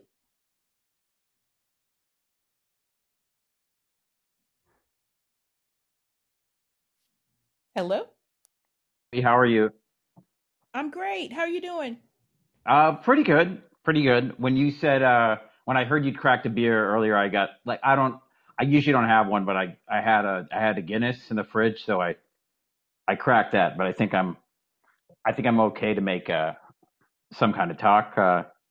Anyways, uh, yeah, I was following along with what everyone was saying. It's dark, really dark times right now, but You guys are covering like what you've been covering there is especially repping on Assange this weekend and also the other talk about broad political strategy. I was really it had me it had a lot of things it got a lot of things sort of going in my mind here. Yeah, I mean, I think this whole ordeal, I have to tell you guys, most people that I've spoken to have no idea who Julian Assange is. Mm, And it's still yeah, kind of shocking to me. But they yeah. really don't. And I'm just like, wow, like, mainstream media has really failed on this issue. Really failed. I mean, it's actually like I mean, it's pretty much a formal blackout. I mean, most of the organizations will not allow his name to be said by any of their on camera reporters or yeah. Yeah, in reference to that blackout too, I've seen this done before by media. If we look back at the 2020 presidential campaign, Uh-huh. and Nick from RBN can testify to this as well. When Nick was canvassing in South Carolina for Bernie Sanders, did you guys know that some people in in South Carolina didn't know who Bernie Sanders was? That's wild. The media did a blackout of him at some point. I can't remember exactly when, but I do remember this happening. They realized when Bernie Sanders was polling in first place Yeah. in the polls, which was ahead Joe Biden, Kamala, all those hacks that were running. Um, they were trying to smear him, right? But what they realized is the more they talked about him, even though they were smearing him, the more his poll numbers started to increase. So then they decided to do a blackout. Yeah, didn't they pretty much I mean they were all the editors and the execs said no coverage, I think. Yeah. Mm-hmm. Mm-hmm. But yeah, I mean there I were can't people, yeah. Yeah. it was crazy to people like us because those of us that were heavily following like the primary races in 2020, like for me, I was just like when I Yeah. talked to people because my parents my parents live in South Carolina. When I was talking to my parents and like my mom was like, my friend doesn't know who Bernie Sanders is, I was like, what? I'm like, how is that possible? Are you kidding me? But then I Oh my realized I had to God. think about it like, OMG. Yeah. yeah, like we were watching, a lot of us were watching independent media, right? They talked about Bernie all the time. But if you were only watching mainstream media, if you saw them talk about Bernie, it was in a negative way. And then there was the Right. blackout.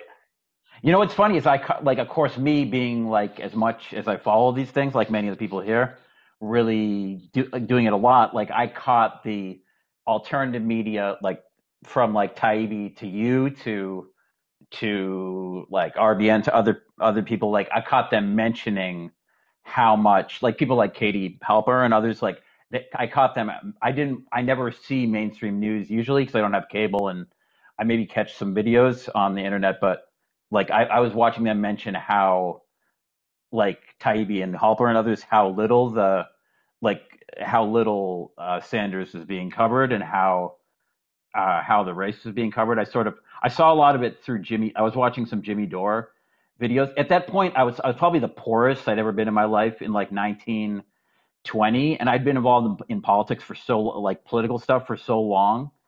At that point, that I was really jaded, and like I knew Bernie Sanders from from growing up in Massachusetts, and no, like in the 2000 Nader campaign, that's when I first like there were people that also were working for Bernie Sanders at that point in Vermont, and my brother moved from Massachusetts, where I grew up, to Vermont.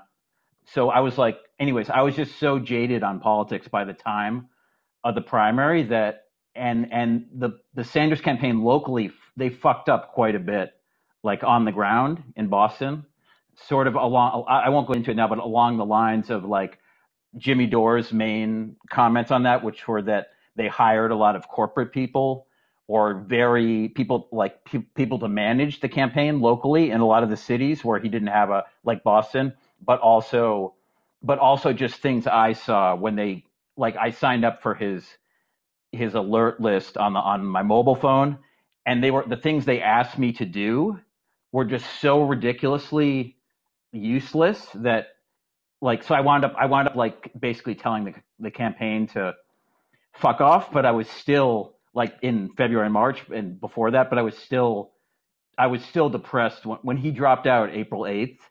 I was like, oh my God, the federal government is definitely gone now. Like when he Mm-hmm. dropped out, you know what I'm saying? I was still depressed about at that time. I knew that he wasn't what people were saying he was, even like people that had the most positive attitude or that the best possibilities with him.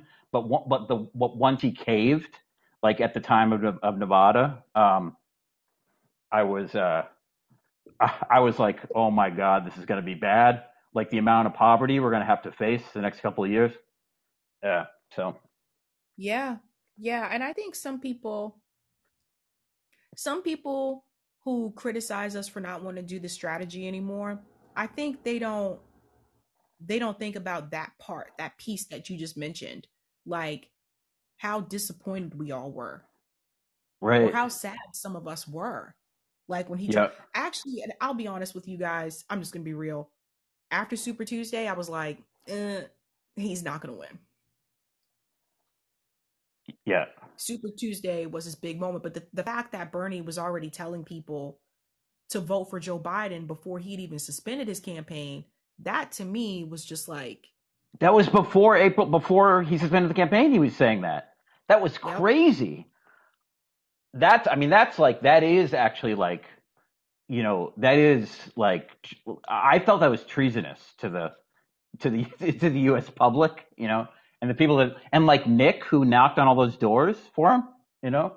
Mhm. Oh my God. That's the thing. Like for the people who were out there in the streets doing the work, for the people who gave their last $5 to Bernie Sanders, the commentators who were criticizing the rest of us, they don't understand. They don't know what it's like to see that happen. Like somebody give their last because they believed that Bernie Sanders was going to fight for us. And then just to see him say, yeah, we'll vote for Joe Biden because we got to get Trump out of office. It's just, no, you're just a sheep herder.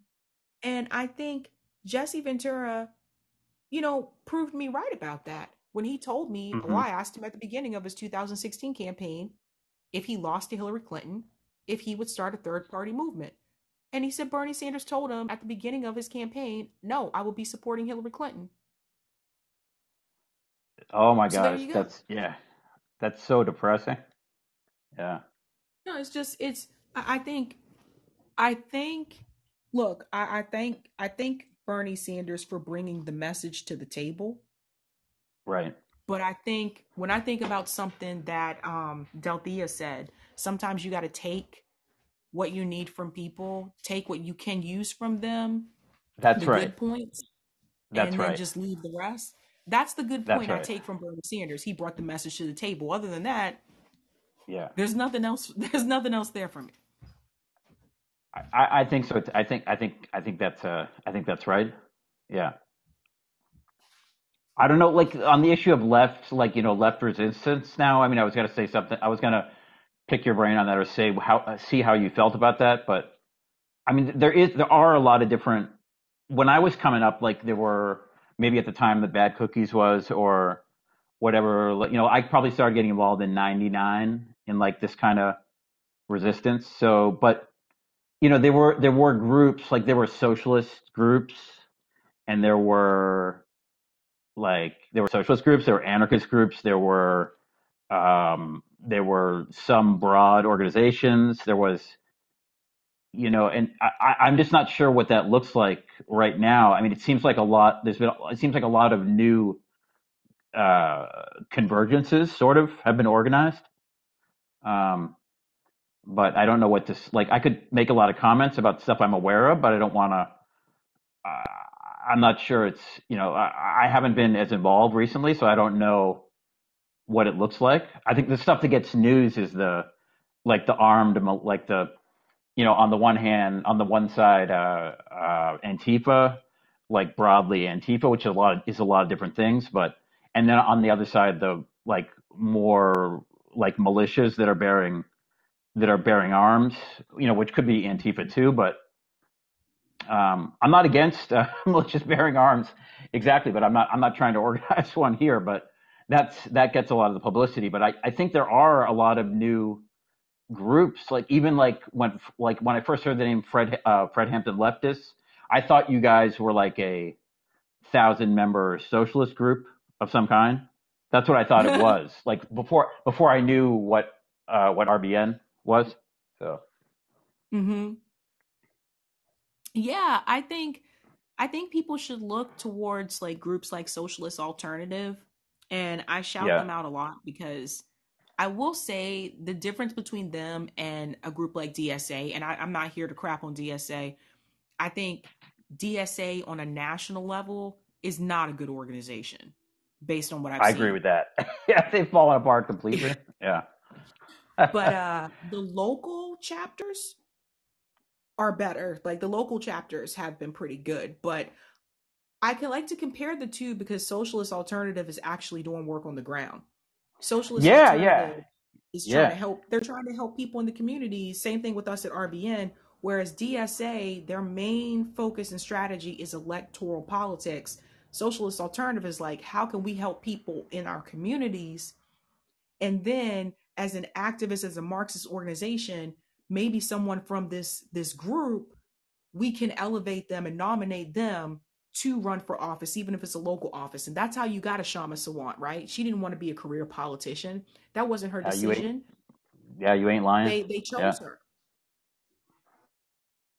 That's right. That's right, Tabby. That's right, Tabby. And I was close to that because I know, like, I came up with her campaign manager, like her main campaign manager is a guy. He's a Boston. He's a guy that grew up in Boston, and I was at demonstrations with him 20 years ago.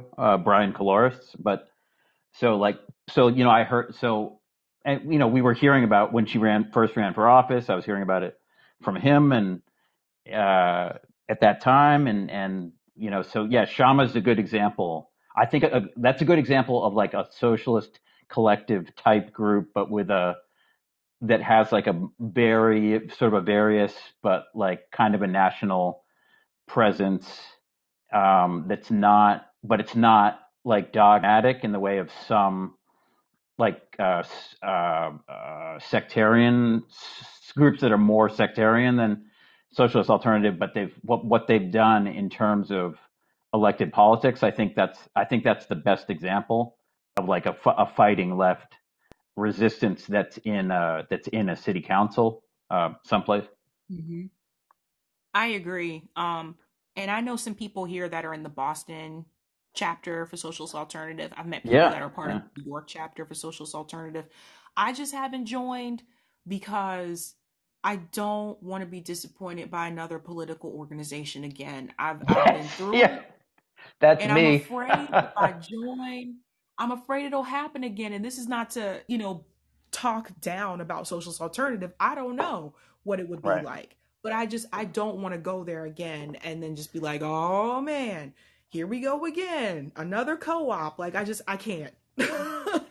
I I hear can't you. I It's can't be a part of another group just to see them get co-opted. And I'm not saying they would, but I I can't do just can't that. do it. No.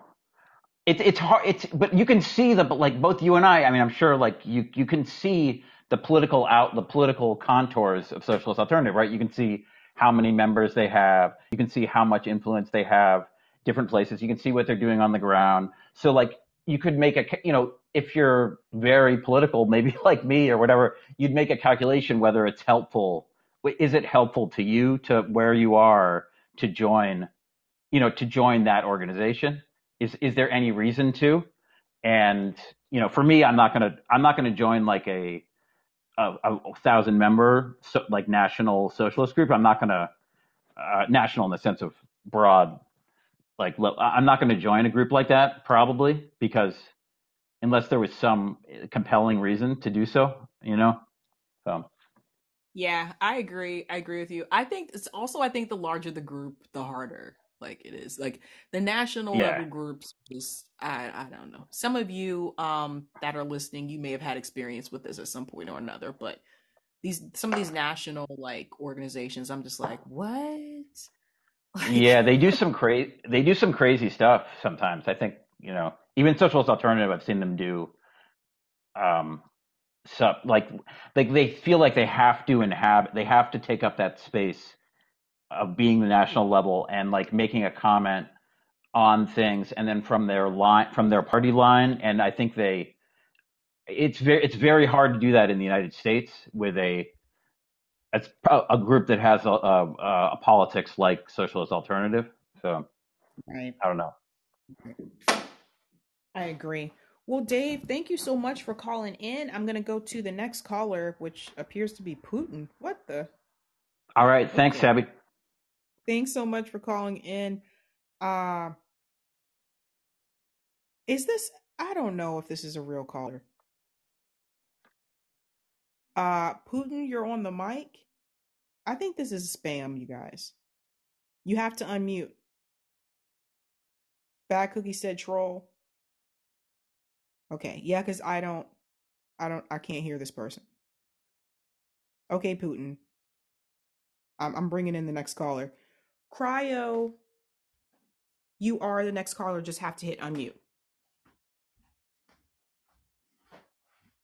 Do do do. Can you hear me? I can hear you. Okay, hold on. Hold on 1 second. I wasn't ready. I was waiting for Papa Pooh. I know. Like, I don't know. He didn't say anything. I was like, I don't know if this is a real account. Oh well. Oh well. All right. Yeah. Hi Savvy. How are you? I am great. How are That's you? good. I am hanging in there. I really wanted to meet everyone at the rally. Um, but I just couldn't make it. Well, hopefully next time. And hopefully it's not another next time where we're doing another action for Assange because Assange is free. I hear you. I hear you. Um, was there another rally at DC for him? What Mhm. I was it? Not for him. Okay, Um, the other one was there was one in London that had over 5,000 people. There right. was one in Yes. San Francisco. There was also one in Denver. There was one in Australia, and there was one in. So I don't know if this was actually a rally per se because Roger Waters was performing, but I think from what I heard from people was that Roger Waters was going to have, there was still going to be Assange activists at his concert. That's what Right. I was told in Dallas, either Dallas, Austin, I don't know, one of those cities in Texas. But and then there was also one in Canada. I'm trying to remember where in Canada. I forget, but I thought there was one there too. I think there was one in New Zealand. Okay. The other rally that was in DC that same day, though, was the Women's March. So did you see a big presence there? At the Women's March, Yeah, the Women's March. Yeah. I didn't go to that one. Oh, okay. It was at the same time. Right. Yeah. See, I would go over there and try to recruit people to come over to, to That's a the good idea. Julian. So yeah, I just wanted, a lot of people had already said a lot of things about Assange, and I just wanted to kind of add to the mix that, a lot of times they'll try to say that he's a hacker. And like, oh my God, you're a hacker. Like, you're the worst person alive, and there's different levels of being a hacker, white hat, gray hat, black hat, all the hats that you wear as a hacker. But, you know, I think Assange is more, he's not a hacker at all. He knows how to use a computer, he knows how to do what he needs to do on a computer, but receiving information is not hacking. It's receiving hacked information, or information that quote unquote may have been hacked, is not hacking. Getting a person going on onto Google and Googling um, key gen for a movie site, so that someone who's in solitary confinement or doesn't understand what the next step for them, and I'm speaking of Chelsea Manning, who was, very vulnerable and didn't know what to do when talking to Assange and WikiLeaks. The only thing that he computer related that he helped her with was getting a keygen that you can Google. It's publicly available, uh, at a pirate site, so that you can uncrack a movie, a DVD, bin file, and that doesn't mean anything. Like that's like back in the day there was um, that program where we would all download MP3 files from, which I forget the name of, but it's the same concept. I mean, that's not hacking. That's going on. That's somebody else's hacked work that they have put up on the internet for public availability. So you'll get these people on CNN and all these other fake news outlets that say, "Oh, he's a hacker. He's a terrible person." People um, go into cybersecurity to get jobs as hackers to try and find vulnerabilities for other companies to improve their software, or they just learn how to do it and they themselves make a profit off what they call um, uh, 0 day vulnerabilities that they'll hopefully get some money for finding a vulnerability in a piece of software. So it's, yes, Napster. I see it in the Napster was a big one back in the day. But so all these things, these third hand things that you use as a someone who just wants to get access to media, to content. It's like going to your grandma's house and putting a wallpaper up on their screen and you're suddenly a computer genius. And so because people don't understand the way that computers work, or the way that our education system here isn't teaching people at certain levels how to use a computer, what a computer is used for, and the very basics. You can do something for somebody that's so rudimentary, and they'll think that you're this like super guru, and that's how they portray him, that he did this thing, he got this password for somebody, when really it was just like a run of the mill keygen that I think probably she wasn't even able to use anymore because it expired. So it's it's such That's so spiteful. It's spite. It's all spite. The way that they treat Julian, excuse me. I'm sorry if I'm getting loud. um, they treat him with such spite and contempt, and they treat us with such spite and contempt that they'll just throw this garbage out there about people who tell the truth about things that we're supposed to know. And every step of the way, since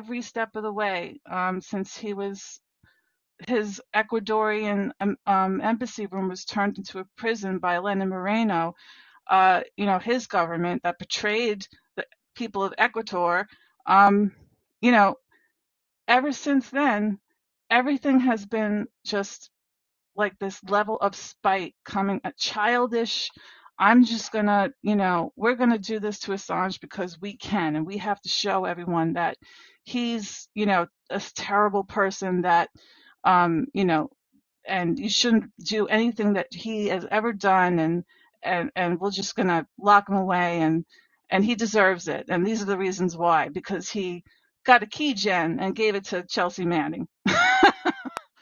Or he received information that may have been hacked.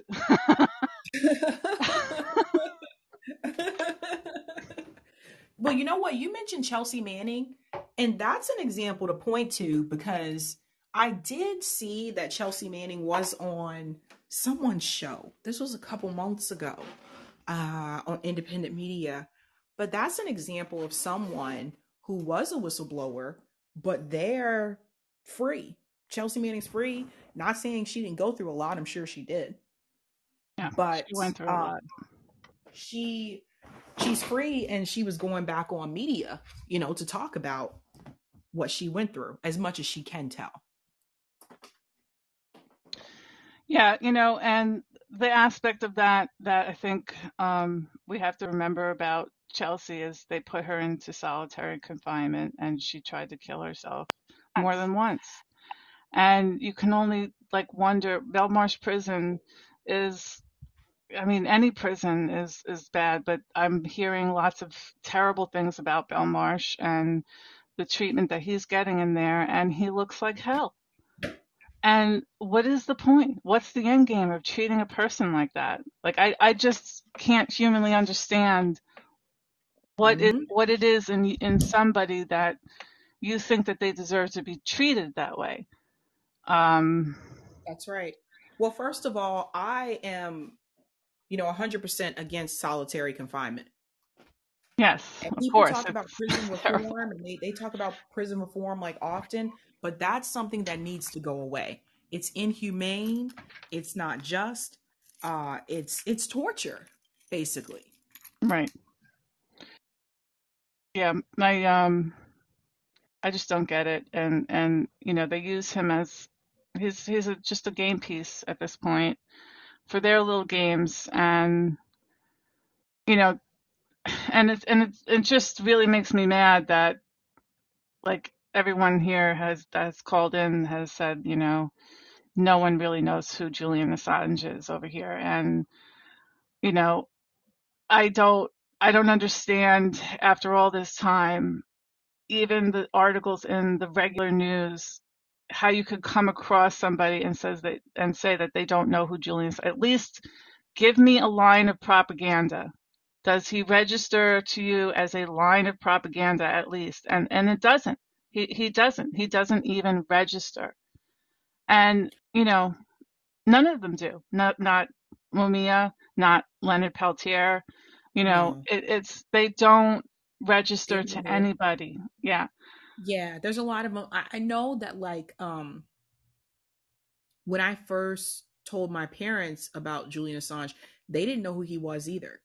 And so I mentioned WikiLeaks, and they're like, my dad was like, "Yeah, I heard about WikiLeaks," but for whatever reason, the name didn't resonate with people, and I think Right. maybe that's a part of it. But I have noticed, like with a lot of younger people, they know about it, and I know this Mm, because when I told my former students, they knew about, I told them about the Julian Assange protest, that I was going to be speaking there, and they were like, "Sabrina, we're so proud of you, this is awesome," like da da da. They know who Julian Assange is.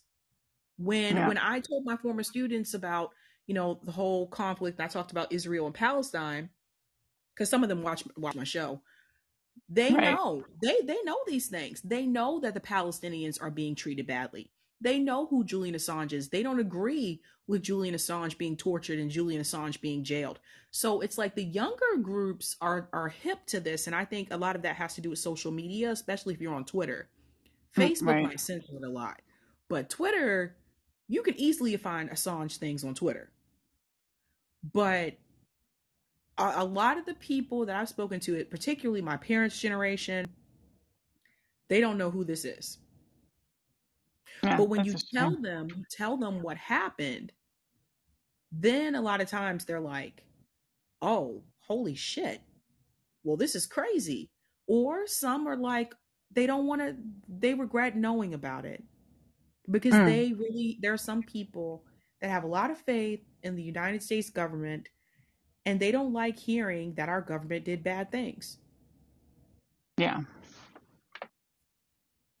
I mean, I, it's I just, know if it's you it's someone like it's a reaction. I think a lot of people.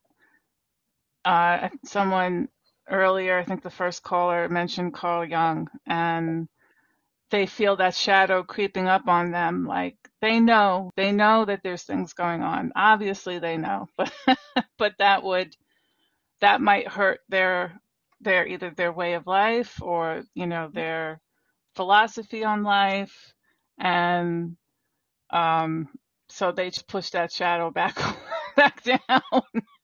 And it's I just always think like when your government is putting people into these conflict zones or starting conflicts in places all over the world, that's you.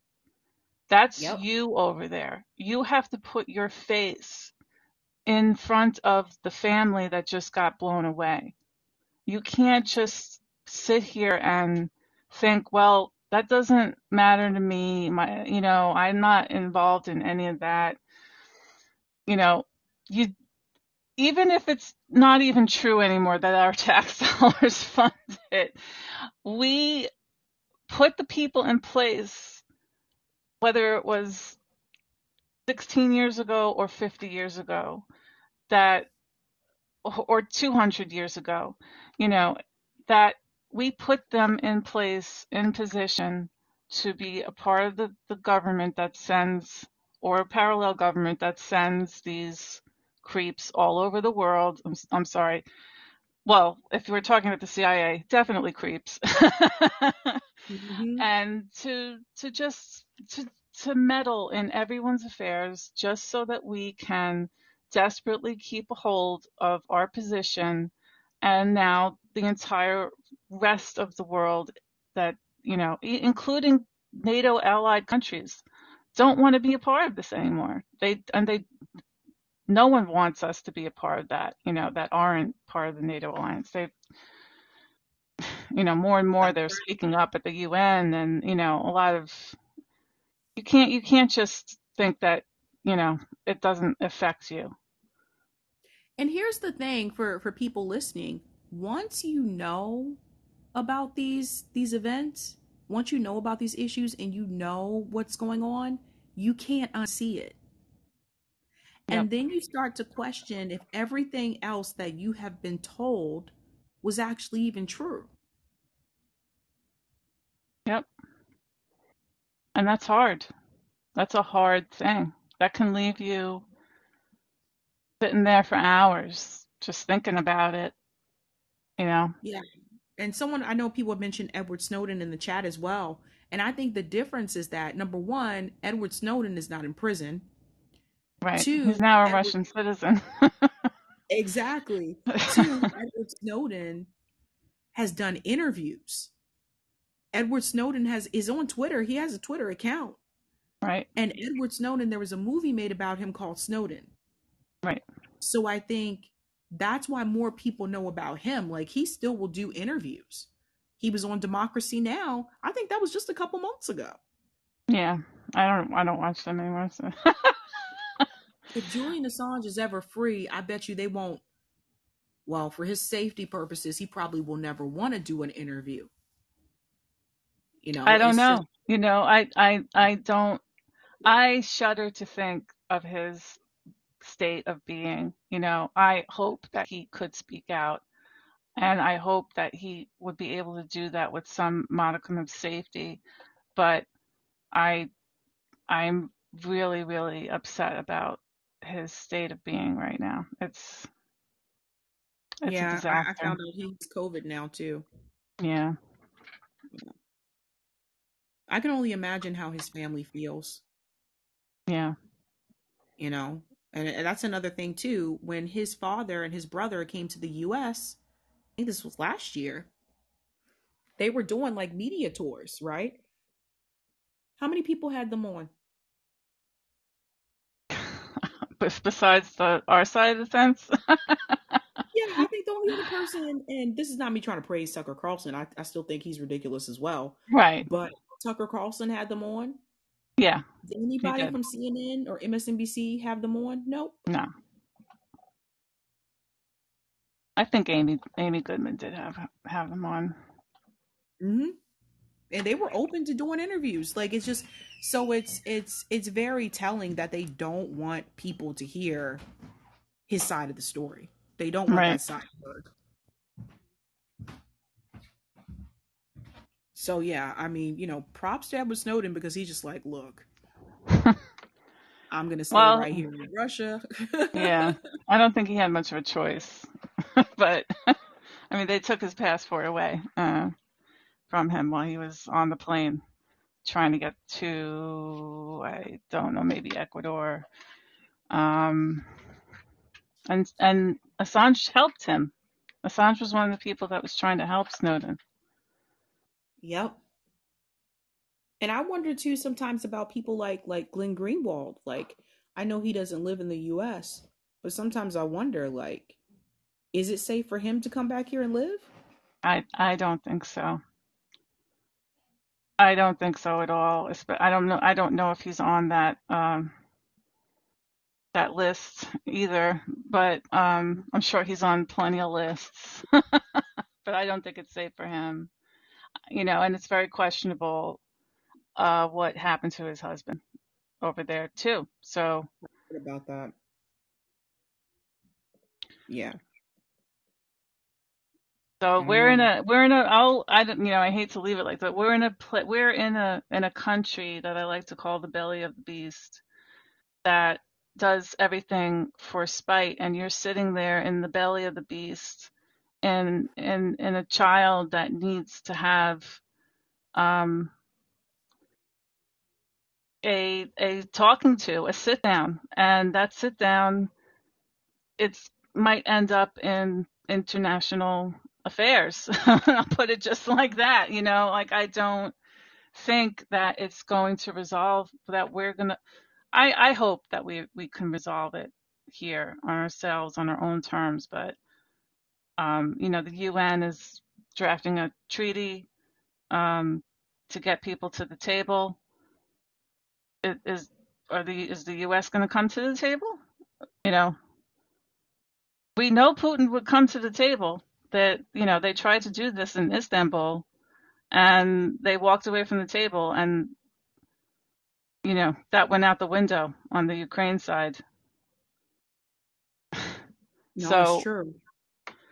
I don't know, what NATO-aligned country will next is it tell Zelensky that he's not allowed to come to the table for peace, and it's all for spite, it's all for desperation, and the people who cheer this on, and I just keep like the last week or so, I'm in my brain is Mark Hamill of all people, you know, with this picture of the Ukraine flag on a rebel squad ship, and I'm just like, you know, how has it come to this? How has it come to this? My entire childhood of Star Trek and Star Wars, all those people, not all of them, but a lot of them, they turned me like after looking at their Twitter, I never wanted to join Twitter. After looking at the Facebook, a couple of Facebook pages from them, I'm like, what is this for? I don't understand Facebook. It's just a bunch of disappointment to me. So the only place I come here, I come to YouTube, but I can't bring myself to make a Twitter account and mix myself in with people who are either just a bot, or I know a lot of you are all there, and I'd love to join you, and I read a lot of your tweets, but I can't bring myself to see tweets from Mark Hamill about how we should be backing Ukraine. Well, good for you. It is wild in Twitter world, okay? It is wild over there.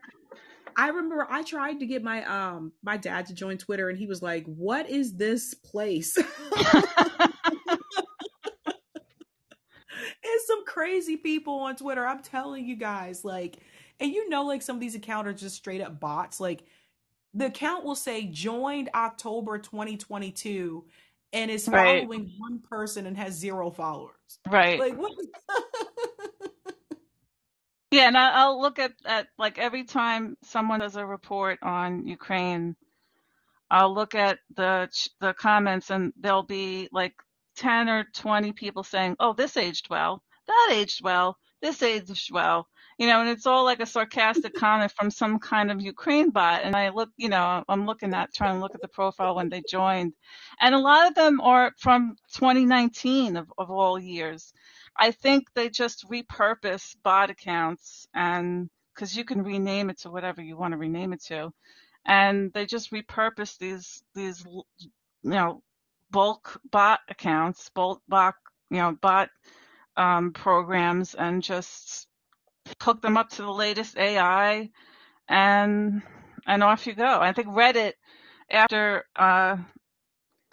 Aaron Swartz, what happened to him, rest in peace, he Reddit was purchased by, I forget who bought it, but it was someone also who was some kind of hedge fund, and I think it's just a breeding ground for bot training, and because the conversations that people are having on Reddit, they just cannot be real. It doesn't make any sense. So I don't know. People are No, I weird. totally hear you. I, I totally hear you. Like Mark Hamill, look, I'm a Star Wars nerd, okay? I love Star Wars. And I think that's where Mark Hamill belongs. Like, Yeah, don't get involved with the whole Ukraine Russia thing. Like, I was just like, what are you talking about? Like, what? And you'll see these accounts on Twitter. And I saw one the other day and it just made me laugh. How do you have a Ukraine flag in your bio next to a Palestinian flag? Like, that it makes no it's the sense. current thing. I support the current thing. That's all it is.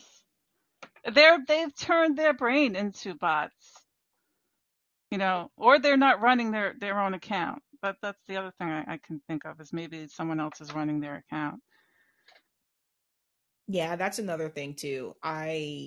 That's something I wouldn't let someone else do because yeah, I You just get don't trust that. them. You get Savvy Sab's Palestinian flag, Ukraine flag, uh, Taiwan, free Taiwan. The next thing, No, it's true. It's true. I see where Pilgrim said in the chat, Twitter is a madhouse. Oh man, well thank you so much for calling in, Cryo. I'm gonna go all to the right, next call. all right. Have a good night. You too. Bye bye.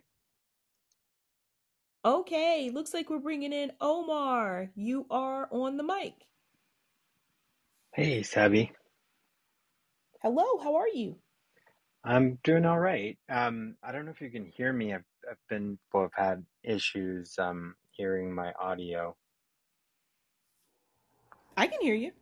Okay, good. It just makes me start to feel conspiratorial when I'm bringing up a bunch of controversial topics, and all of a sudden my audio is terrible. Oh, Yeah.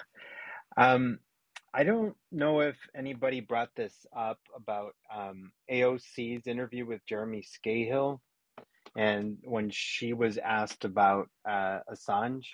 Did anybody bring that up? I don't think so.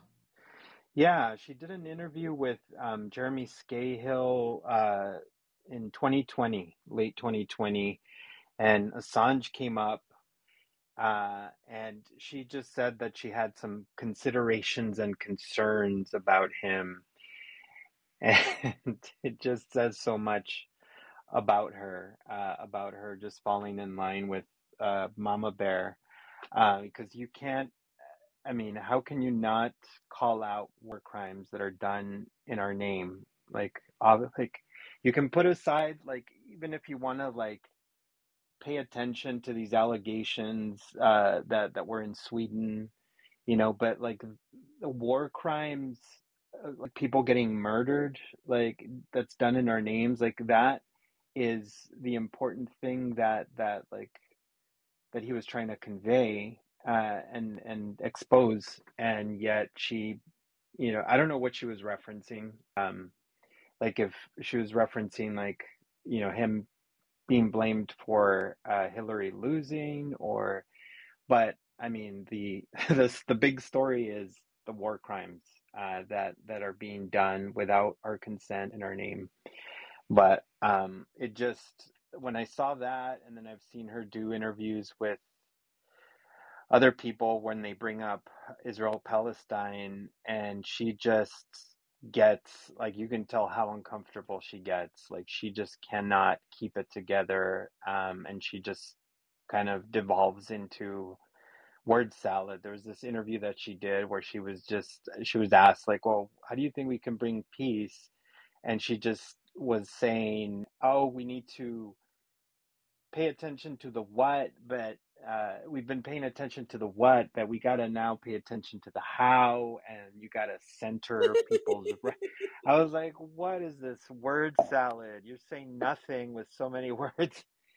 It's just, yeah, it's just sad. It's so sad. And I know you some got like, people some people are not good on foreign policy. yeah. And I know we all have like our strengths and like our weaknesses, but you're better off just actually like you're if you're asked those questions during an interview, you're better off just saying, you know what, I'm not, 100% knowledgeable on the subject matter, but I'll at least look into it instead of doing the word salad because Kamala Harris does word salad too. Oh yeah. Yeah. Like, yeah, with Kamala, I don't, there's something to the quality of her voice that she sounds like a little drunk. Um, like she sounds like she's had like she like was drinking wine and she had a little too much and then forgot about like an important interview she had to do and she was caught off guard. But you um, have to ask, like, is there should be someone that's prepping them for interviews? yeah, Like, typically, there would be someone prepping them for that. yeah, yeah, yeah.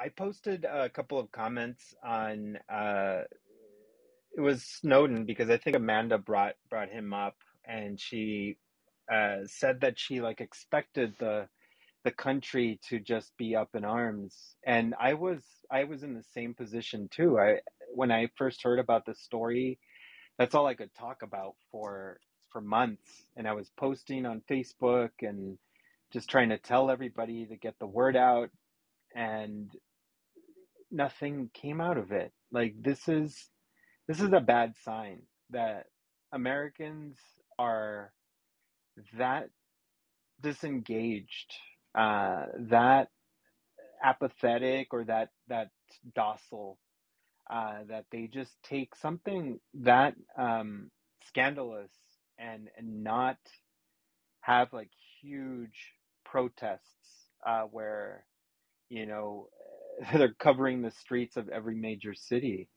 It's just it says so much about Americans, and it's sad to say that, but Mhm. it's still going on. We talk about it in the past tense, and it's still going on. Like our communications are being processed in bulk, and who knows what they're doing with that. Like they try to say like it was for terrorism, but a bunch of experts have said they're just gathering so much information that it is not useful. They cannot process that kind of information out when they're trying to like quote unquote stop terrorism with that information.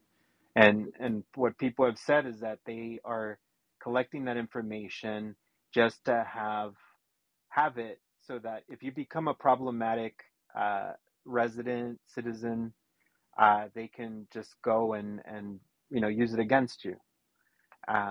And the video I posted is Glenn Greenwald talking about this, and it's from 7 years ago, but it's still like such a powerful speech that he did, where he's just Hmm. talking about how when these things happen outside of our awareness as citizens, uh, it just renders this a shadow of a democracy. Like we need to have an informed citizenry in order for it to make decisions based on that information. And if there's no transparency in the government, then we really don't have a democracy. So I sent it to you as well in a DM. Um,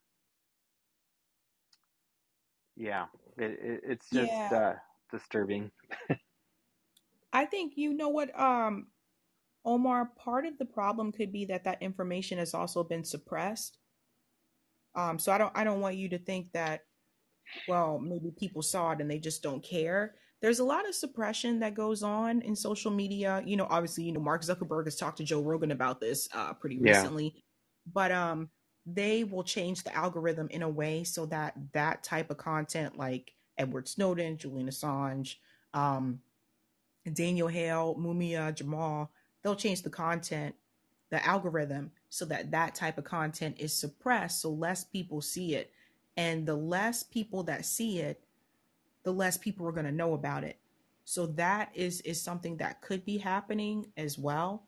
But you're right, like the access to our information, like are we paid for sharing our data to Google? No, we don't No. get a cut in that. Like, I'm pretty sure most of us, when we started using like Google as a search engine, we didn't sign up for that, or we didn't we didn't know that that was happening, right?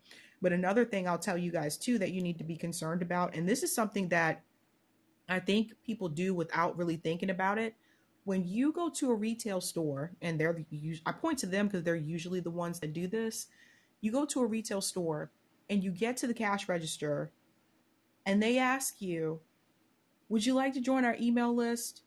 Or would you like to at least sign up for that or become like a rewards member for free? All you got to do is just enter your email and then you'll get discounts and updates when we have sales. Don't do that. For people who are listening, don't do that. Stop giving your email address to retailers and other outlets that reach out to you that are selling products, because it may seem like it's harmless, just like, okay, I'll give them my email address and I'll know about sales and things like that. But then the next thing you know, you start getting emails from people that you didn't give your email address from. Yeah. You'll start Yes. getting it from other businesses. So they're sharing your information. Just be Yeah. careful with that. Oh, shout out Case. Case study is here, guys. Hi, Case. Yeah. I'll let you Hey, go. hey, what's up, Omar? What's up, Chad? What's up, Hey, sup? Case.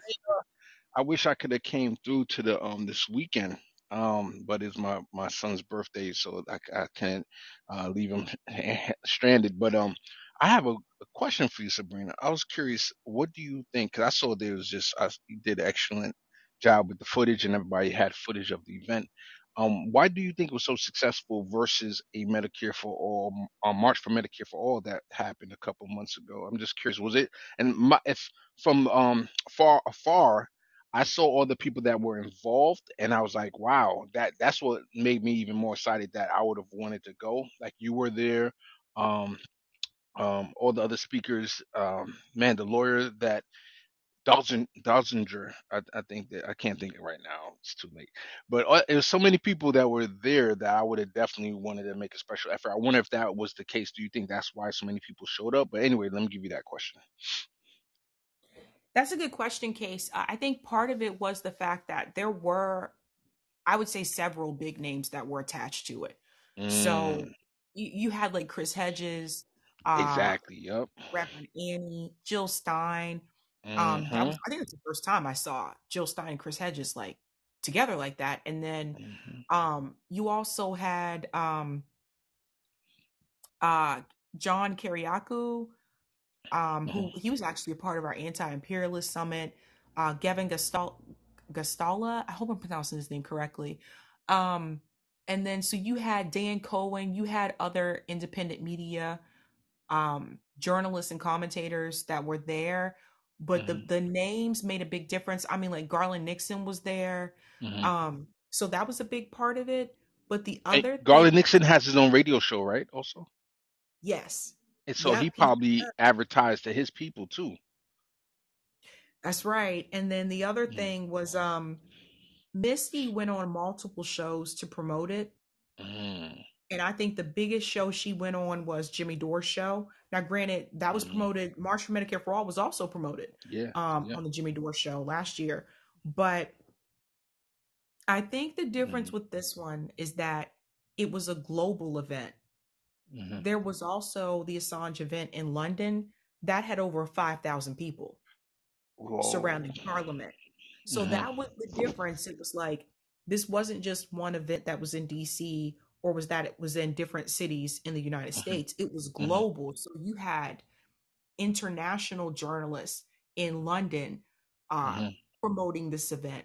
You also Mm-hmm. had journalists in Canada because there was an event in Canada promoting it, and in Australia. So it was global, and everybody was tweeting about it globally. So Mm-hmm. that same day, Julian Assange was trending on Twitter. Mm-hmm. And that was the Yeah. goal. We really wanted, we were like, we have to do a tweet storm Hmm. so we can get more people to know about it. I Hmm. think that made a big difference. Difference. Okay. And then unfortunately, only Fox covered it even after all of that news. They were the Yeah. only mainstream media that showed up in DC apparently, Hmm. and I didn't even know they were there. Like, Hmm. but apparently they were because Hmm. he had pictures and quotes and Yeah. everything in the article. That's why I was like, wait, he was here. So Hmm. yeah, like it's interesting. Also, another thing I will say I did notice about this one. Are you familiar with Ford Fisher? No.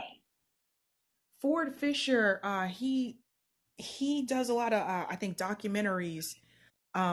He's on Twitter. You should definitely follow him because he got a Hmm. lot of footage. Hmm. But he was there, and he has a large following on Twitter. I Hmm. think he used to do like I think he did like documentaries for Hollywood or something at some point. Hmm. Like he I forget his bio, his Twitter bio, but Ford. he was there reporting on that information. Right Brain TV, they're the Hmm. ones that did the documentary about Rome, Hmm. RBN, they were there. People Hmm. came across from across the country. I met a girl that I interviewed. She came from North Dakota. Mm. And Wow. to your point, Case, why couldn't we get people to come across the country to come to the march in DC this year? Yeah. Yeah. I always suspected that it's because we, people tend to come out when they see that, oh, okay, wow, this event is really being supported. Meaning that you have the Jill Steins, you have the Donzingers, and you have all these, the Chris Hedges, and when you have these, whether people like me saying it or not, these are all leaders in their own right of the left. When they all come together and then they're promoting on their different venues like Garland Dixon. You're promoting in Sabi, and there's people going around. That's why companies have spokespeople. Literally so that they could go around and speak and promote different events. Just like I don't know who came on your show. Um, I don't know if it was trying to remember her name, but that's why you go around on different shows and you promote. You know, different things. When I did People's Gauntlet, I think I went on your show. I went on Humanist. I think Humanist Report. I went on David, the National Rational National. Just and that's what I did. I went on Jordan Chariton, different, to promote that. That's what you're supposed to do. And I'm not saying that the March for Medicare for All didn't do that, but I'm trying to, think of a case study of how this was so successful, and then how we can even expand on that, in the future, especially for March for Medicare for All. They tried. I know there were some big names attached to the March for Medicare for All last year, but we Hmm. just weren't all in one space. Like I know Hmm. Jimmy Dore, Jackson Hinkle spoke at the march in LA. Hmm. Marianne Williamson spoke at the march in DC. So Hmm. there were some like big names attached, but I think this year when they did a DC, it was the turnout was very low, like Hmm. very low. And you're right, like having those names attached to it does make a difference. Like that really does bring people out. It's true. If you have like a Hmm. Jill Stein or Chris Hedges, people are going to want to tune in. Exactly. And it just makes it official, and that's what I'm looking forward to. Hopefully, one day, that if we can imagine all of our, huge indie outlets out there just come together, the Brianna Joy Gray and the TYTs, the RBNs, the Rational National Humanist Report. If we can all come together around one event, like how much more people would come out for that event, and that we can even have a bigger impact that maybe MSNBC would cover it. The Jordan Charity and Status Cool, all these different. So I'm still holding out hope. I know we all have our scrambles and disagreements, but hopefully we could unite, definitely among around Medicare for all, something like that. I'm hopeful. Yeah. Well, Jordan usually will cover it. Like Hmm. he may not always necessarily be able to attend, Mhm. But I know I think he's covering the Amazon the Amazon strike right now. So the thing with him is like he can't be obviously in multiple places and multiple times, but Mhm. he'll usually, if anything, he'll at least mention it, like on a Mhm. show or something like that. But Mhm. I think Mhm. the problem is getting onto those larger platforms Mhm. that have like a really large audience, and the only one that will let us come on to promote this kind of stuff or direct It's action Jimmy Dore. is Yeah. Jimmy. Like Oh wow. Humanist Report, um they that's a no-go. The TYT affiliates will not let us come on to promote direct action. Mhm. I don't think, if I remember correctly, I don't think Cenk Uygur was in support of Julian Assange.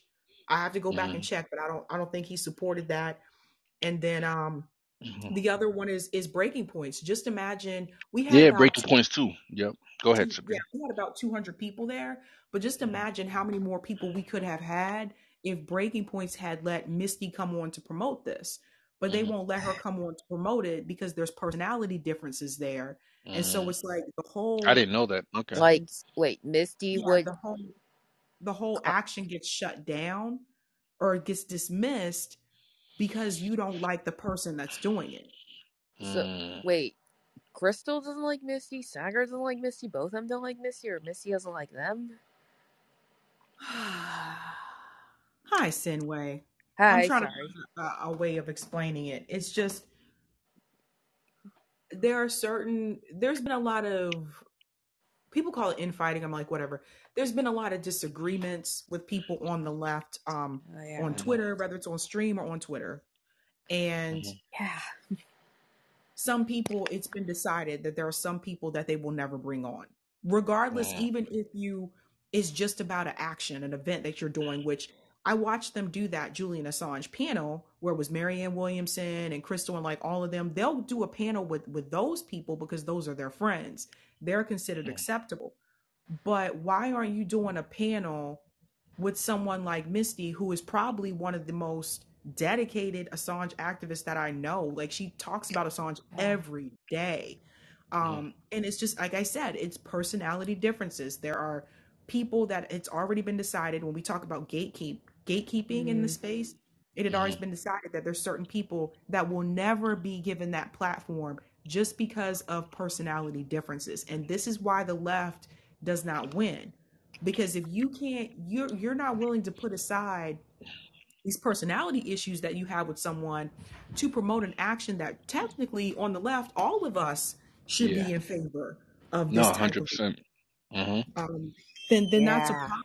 You're isolating certain people on the left, and particularly it tends to be a certain class, and that's something that I've Mhm. noticed, and those of us have talked about that Classism. over at RBN, right? Like you can't isolate the working class and poor people in this space. Yeah. So as brought up before, the managerial class and the the liberal educated taking over. Not all of them, but it's a good number, which clash with the, of course, the working class. And okay, so last night I've been trying to see if I could start, like, okay, I brought this up in the past, and it's been a while since I brought up on Colin, though, of more direct action. And, um, and, well, apparently I was hoping that, I don't know, Poor People's Campaign, especially the one that a branch that started in my area of Central Maryland. I was hoping, because of how their origin and kind of what they did in the past, but I get but when I shared my idea of like doing some kind of mutual aid and asking are any of the branches of the poor people doing mutual aid, I got a response that said, "Oh, we focus more on policy and we support organizations that." I mean, are you kidding me? Just my I was not able to contain my disappointment over the phone because I've been doing a lot that's more about pushing legislation, especially as you know. But and I was hoping again could just do some actual direct action. And what's maddening now, the community I live in is very like town, suburb kind of place, and a lot of the direct action organizations are in Baltimore and DC, making me wish I was in DC. Well, especially just for the also, along with the sake of like having a shorter drive to my work. So Yeah, yeah, I did notice that about the Poor People's Campaign, that I had that same experience, that at the end of the day they were trying to ask Democrats to do something yes, instead of just focusing on poor people. yes. Oh my god. And one of the members, she's like part of the policy group. She's like she's very much into like getting Democrats in. She's like more willing to give Democrats a chance, and I'm like, I am way past that. Like, and she gave me some excuse like the Republicans are blocking, and like, are you kidding me?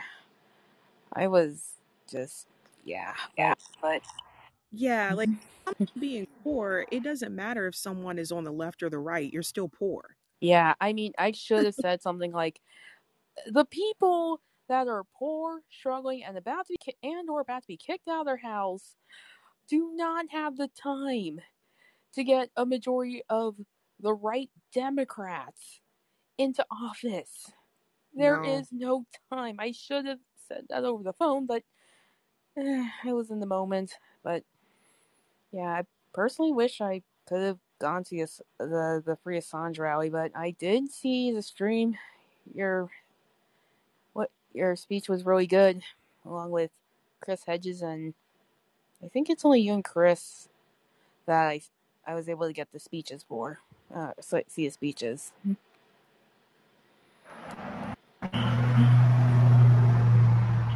Hello. Chris Hedges did the last speech, like, Mhm. and he closed it out, and I was like, I'm glad that they had Mhm. him go last, because that is hard to follow up with. it's hard to it's hard to go after him, or to speak after him, because his speech was just like so spot on. Like he killed it, I gotta tell you. Mhm. But I think that, I think in order for this kind of thing to be effective, like going forward, in reference to how do we continue to increase like the numbers, is like, some people got to put ego aside. There's a lot of ego, and I mean a Yes. lot of it, that I never thought that I would see. You can't say you're fighting for working class and poor people and you won't talk to working class and poor people. You got to put the ego aside. And I think, as much as people criticize Jimmy Dore, that is the one thing I will say, that ego doesn't seem to be there. I mean, anytime he's willing to collaborate with people who have smaller channels, I think that says a lot. Yeah. And it's just, I mean, that's a big part of it. But like I said, some people have ego. They're like, they think they thrive off of their name and their brand, and they will only talk to or associate with people who are on that same level with them. And that's not progressive. No. That's not left. That's why we don't, this is exactly why we don't win. Because you have people, and CJ calls them the PMCs, and it's not everybody, but you have people who are part of that group, and they only want to associate and collaborate with people in that group. That's the problem. And that's what I love about Brianna Joy Gray with introducing RBN to the Rising audience, and we had some very entertaining. I don't know the numbers out of those when you were on there and when Nick was on there, but they definitely got some material because then they brought over that other guy that was from Venezuela, so they got good material out of that and good discussion. And I mean, that's what we need more of. You know, us hooking each other up. Like somebody came on your show as a guest, and somebody else can say, "Hey, Sabrina, I saw you had Jill Stein. Can I get her email?" And he said, "Sure. I'll ask Jill Stein if it's okay, and then I'll give it to you." You know, that kind of collaboration is what we need. And then the last thing I'll say is, I saw one time on Jordan Sheridan's show that Richard Wolff was on his channel, and he said that the center left, the left, and the far left came together and created a government. I forgot what country. I really have to go back, and I really meant to clip it.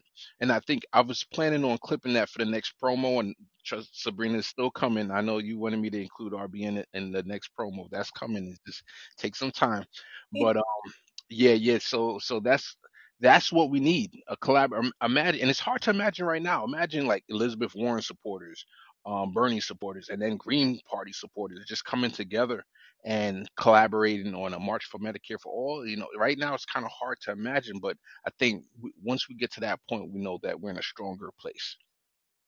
Yeah. Also, okay, I didn't watch the video, but Jordan had like a video about something about I I don't I didn't watch the video whether or not it's an update on the railroad workers decision. I should watch it, but I was wondering if any of you happen to know heard any updates, because that could be a great opportunity, especially if the railroad workers decide, nope, this deal shit, we're striking. I mean that, yeah, great Yeah. opportunity. I'm trying. So my goal is to try to see if I can get one of them to come on, because I did see that update, and the update that I saw said that they did not reach an agreement. So the All opportunity right, to strike is still a possibility. all right. Well, yeah, that's a good point. I think, yeah, not to mention it was part of the title of the video. So, well, may perhaps it could be we get everyone of, well, us, center left, and other independent parties rallied around behind it, especially if you got all the left based parties being about, like, for workers' rights, Mm-hmm. fair right Yeah. to job treatment. No, I think it's a great idea, and especially in reference to workers' rights. Like, I think that's another area where I think all of us on the left could collaborate, because I think we're all in agreement on that. Um, in reference to like workers' rights, but I think I want to use an example. It's like where Pilgrim brought up music, and think about the people we may not have been introduced to if it wasn't for collaboration. And I'm going to use a bad example that a lot of people probably going to be like, "Oh God, no, not that example." But who introduced us to Justin Bieber? That was Usher. And I hate to use an example, but Yeah, it's true. It was Usher who it introduced us to is. Justin Bieber, right? Yep. Who introduced, Puff Daddy? Oh God, that's another bad example. But Puff Daddy introduced everybody to Biggie and other artists who are no longer with Puff Daddy, because apparently he's not a good producer keeping people. Um, but Puff Daddy introduced us to Mary J. Blige. Like, it's things like that. Like, you see collaborations in the music industry all the time. All the time. You see it in the entertainment industry, you see it with movies, you see it with TV shows where people get together and say, "Yeah, we decided to come together and do this project." All the time. You just don't see it, like, when it comes to like journalism, particularly independent media.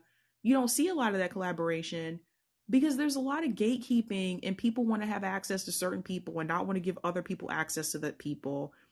And it's territorial, and that's something that needs to change. It's just like people, I think there's some people who are actually afraid, if they do collaborate with someone else, or particularly someone else that they know might be good or is given a different message, then that will cost them some of their audience.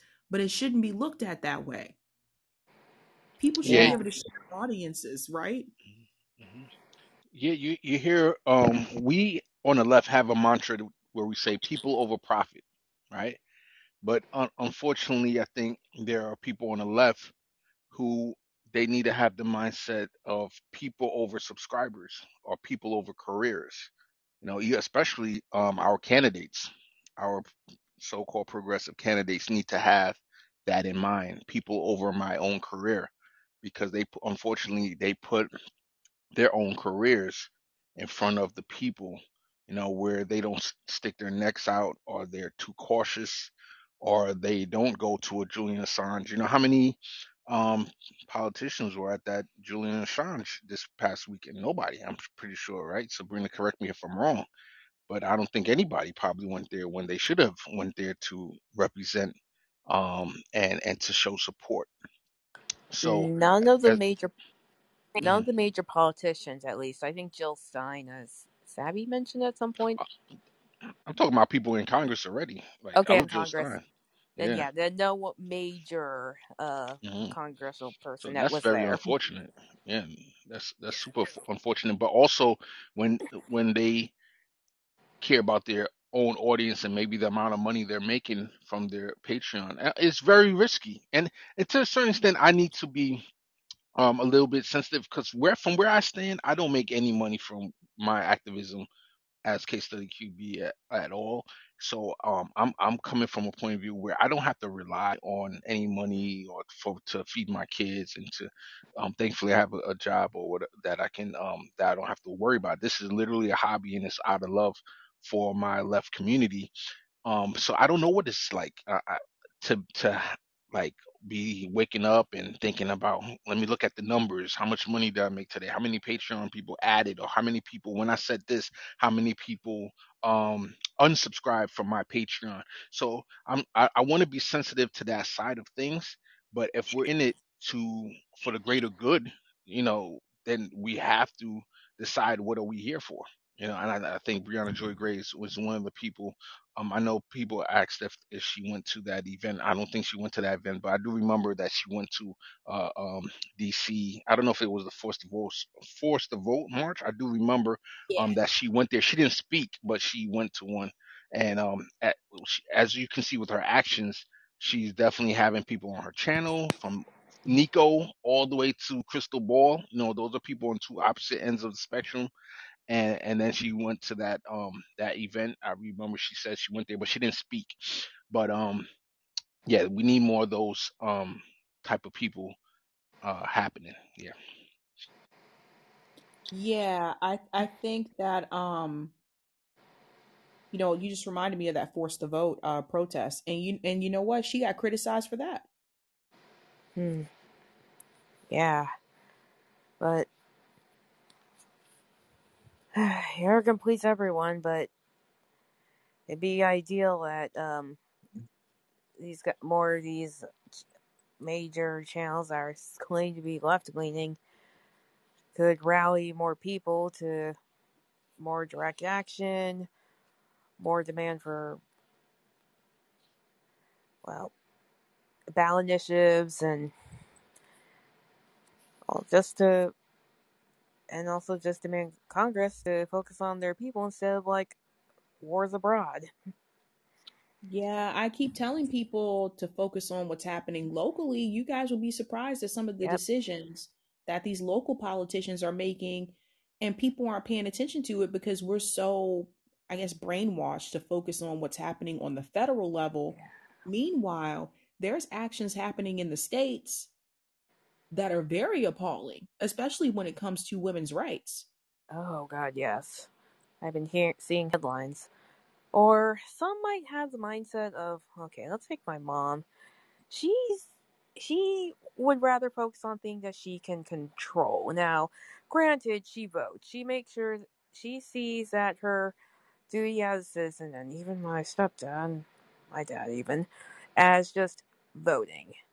Otherwise, anything that's she she'd rather focus on what's like within her control, and she thinks it's like her job, maintaining the house, making sure everything's paid, the dog, and and she tries not to get her head wrapped around like the things going that seem outside of her control or are, but because she sees like my worries about like what's going on with the wars and everything of not being able to afford things, she thinks it's like, you don't worry about it. You're gonna stress yourself out. You'll get there one day. And I'm like, okay? We are seeing two different, completely different realities. I wonder if people are have that mindset, like I just described with my mom. Yeah, I can see that too. But thank you so much for calling, Simway. I want to bring in Karthik. No problem. Thanks for having me on. Uh, Okay, Karthik. And Roger Meadows is going to be the last caller. What's up, Karthik? Savvy case. There's been so many good stuff I've heard here, so I have no idea where to start. First of all, Savvy, I just want to congratulate on your call-in show and also your regular YouTube show. I feel like your call-in show is one of the best on here, so keep doing the good work. And I like, sorry, I like what Case said about theoretical, like working together. One day potentially of the revolutionary left and the reformists, like TYT and then their affiliates. Like, I think that's a good idea in theory, but I feel like that's horrible, like, to execute, because a lot of the people like that are affiliated with TYT and their network, they seem to really believe that like any sort of pressure, like whether it's like direct action or mutual aid, like for example the Medicare for All march, or RBN's General Strike Summit last year. They either see it as like a joke, or they see it as like hurting the squad, and hence it's being done by right wingers. I remember when TYT talked about it, they said like, "Oh, it's just some random right wingers trying to do something," even though it was like a bunch of lefties trying to make something happen. They were against it because Jimmy Dore was a part of it. Oh well, yeah, but well, that's obvious. I was just, yeah. Yeah. And speaking from Crystal Ball, like, she seems, if it's not domestic policy, like, she seems to have like no interest in it, and like, and these people in TYT, like, they usually only talk about like direct action, or even like any late labor movement after it's either successful or if it's popular. If it's not popular or successful, they're probably not going to mention it. Right. And I think what's important to remember is about the journey, right? So a lot of times these issues are discussed after you win. And I think it's important to talk about the journey along the way.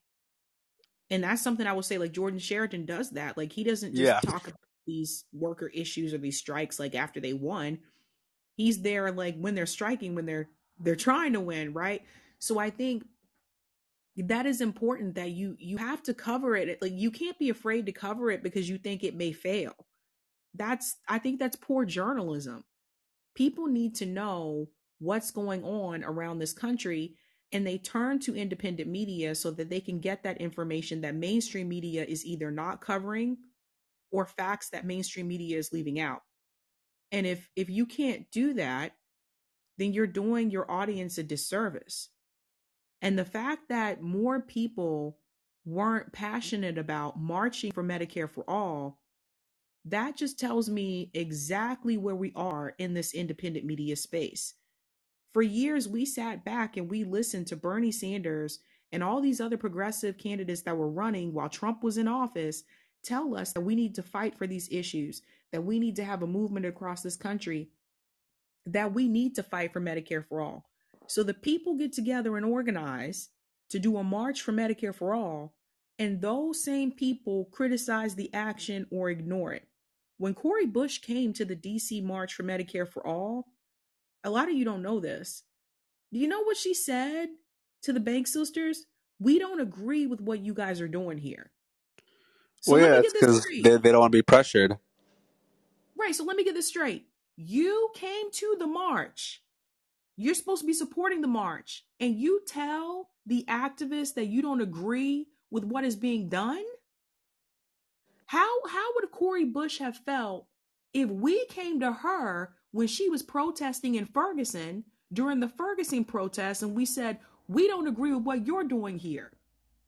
Well, wasn't a Cori Bush homeless then, or maybe she was homeless before? I don't know. She But was yes, it's homeless. like, She was homeless before, but you see how people change once they get in. This is the yeah, it's problem. careerism. If you don't agree with it, you don't agree with it, whatever.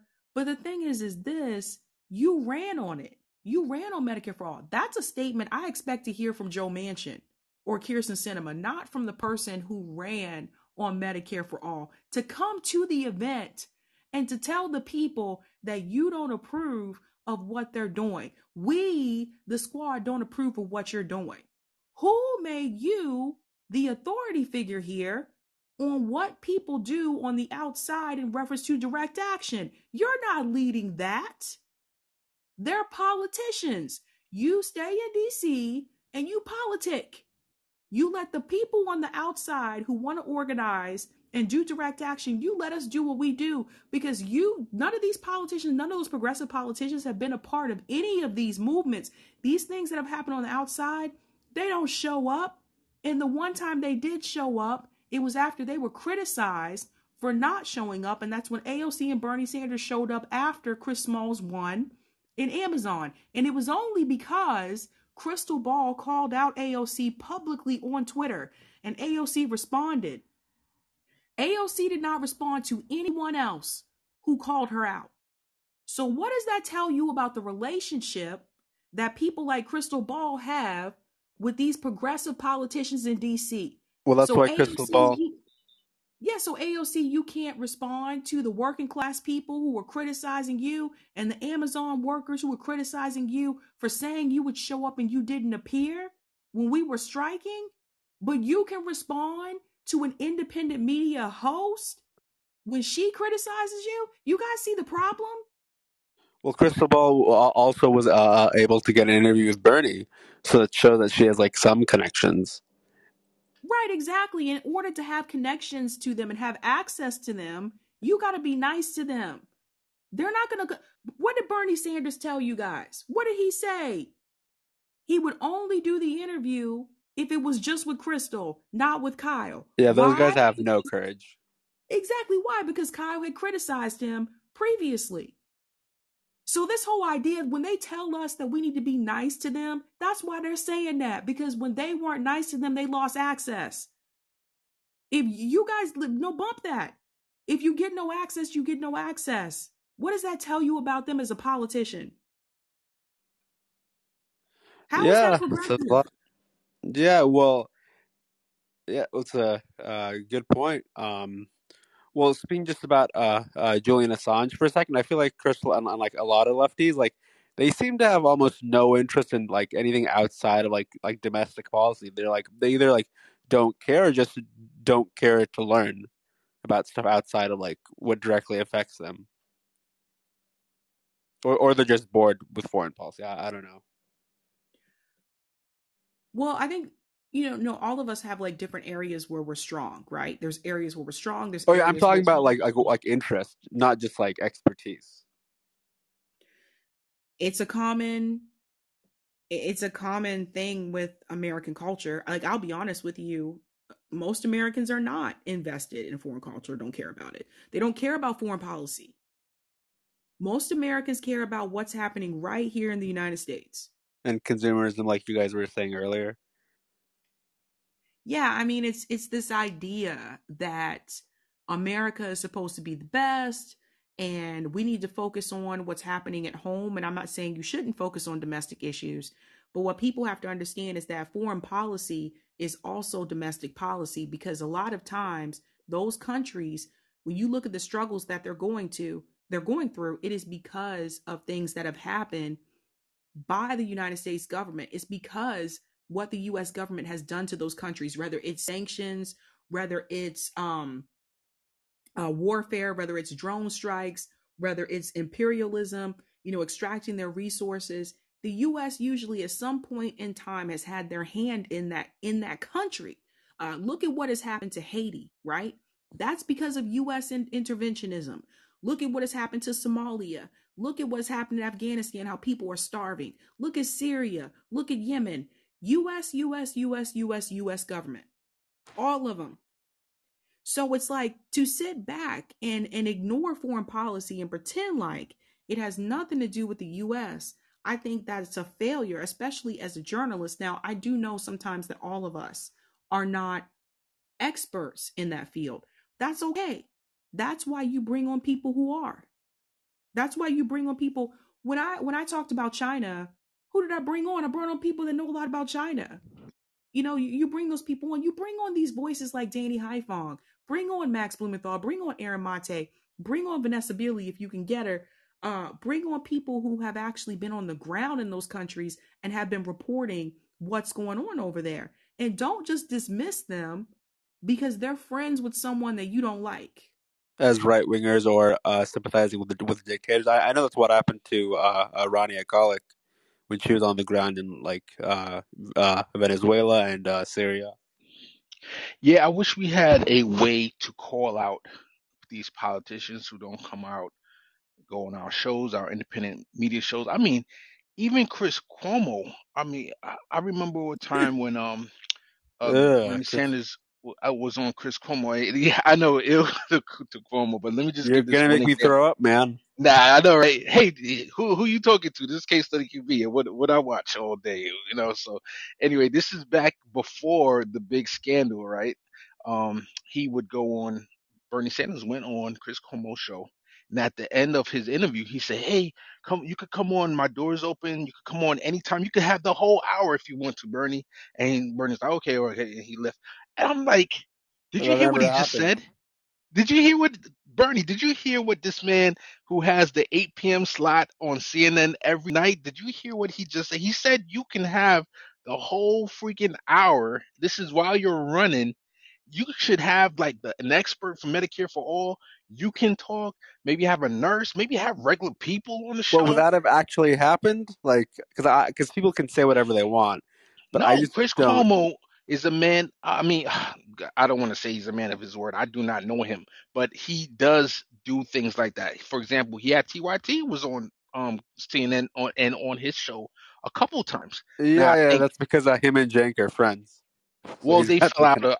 I'm pretty sure they fell out because they're not on there as much Oh yeah, anymore. eventually, yeah, but Yeah, yeah, but Bernie's how you pronounce your name? I'm sorry. Is it Karthik?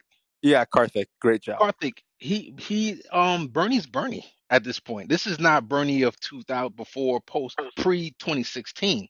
Bernie, any matter of fact, recently I clipped that Bernie was trying to tell the Democrats like, hey, we can't just run on abortion, we got to run on economics. So he's a leader in the Democratic Party, even though he's not a Democrat. He's a leader with the big voice that Yeah, what he says he's is in gonna leadership. go. He's the chair of Yeah. the budget committee. Yeah, So my whole point is if Bernie wants to have that whole hour and Chris publicly said that he will give him an hour, he's going to get that hour. I you said guarantee this you. was during the 2020 campaign. This is Jordan. Yeah, this is before the 2020 campaign. I'm pretty sure. I'm pretty sure. Oh, okay, so in between 16 and 20. Okay, well, Yeah, I'm pretty sure. Wow. I don't. Well, obviously, like Chris Cuomo can say whatever he wants, but Hmm. I just don't. I can't imagine that ever happening, and especially who knows, like maybe Bernie could get an hour on there for some Yeah. fluke or whatever, but I just don't see how CNN would allow like nurses or labor leaders or just like regular poor people, because I know that maybe that's possible because I remember after the 16 election, like CNN, MSNBC. They Mm, actually had Bernie on a lot. And that's because they knew well he's out running, so he can't hurt us, and also because he mhm, brings us like great like excellent ratings. He's the most popular politician. But I know once he ran in 2020, like mhm, MSNBC, like there was like a total blackout of him. mhm. So Yeah, yeah, who knows maybe that could have happened, but I just can't imagine him at least like having like on any regular people because like Bernie's a star. So they can yeah. help him financially. But yeah, What the point is, I we'll wish never that know. happened. Because unfortunately, I don't think that Bernie made that happen. And I would totally eat my words if somehow it came out that he said, "Hey, I really did try, and Cuomo didn't let me do it." But I think it's more on the Bernie side. If you hear Brianna Joy Gray, and she even has qualms that she talks about of different opportunities that were lost. They had um, Cardi B as a supporter of Bernie, and she was like, "Hey, why don't we get Cardi to do this, do that?" All these other celebrities that were Bernie supporters, like, "Hey, why don't we do this and that with them?" And like, I don't know if they just had too many old people at the top of the food chain, both times that they just didn't We see the need more vision. Jeff Zuckers, man, and Chuck Roaches. I really wish Matthew Ho would have answered your question different savvy ways. He said maybe I'll look into 2024. I saw that clip and I really loved that guy, man. But the whole point of this what I was trying to say is that I wish there was a way to shame these guys into coming on Sab's show, Brianna Joy Gray's show, who she used to be your damn press secretary. Like, for the love of God, give her that respect. You know, Well, um she's an outsider now because she didn't vote yeah, Biden. She voted yeah, did she vote Green? I don't know, but she didn't vote for yeah. Biden.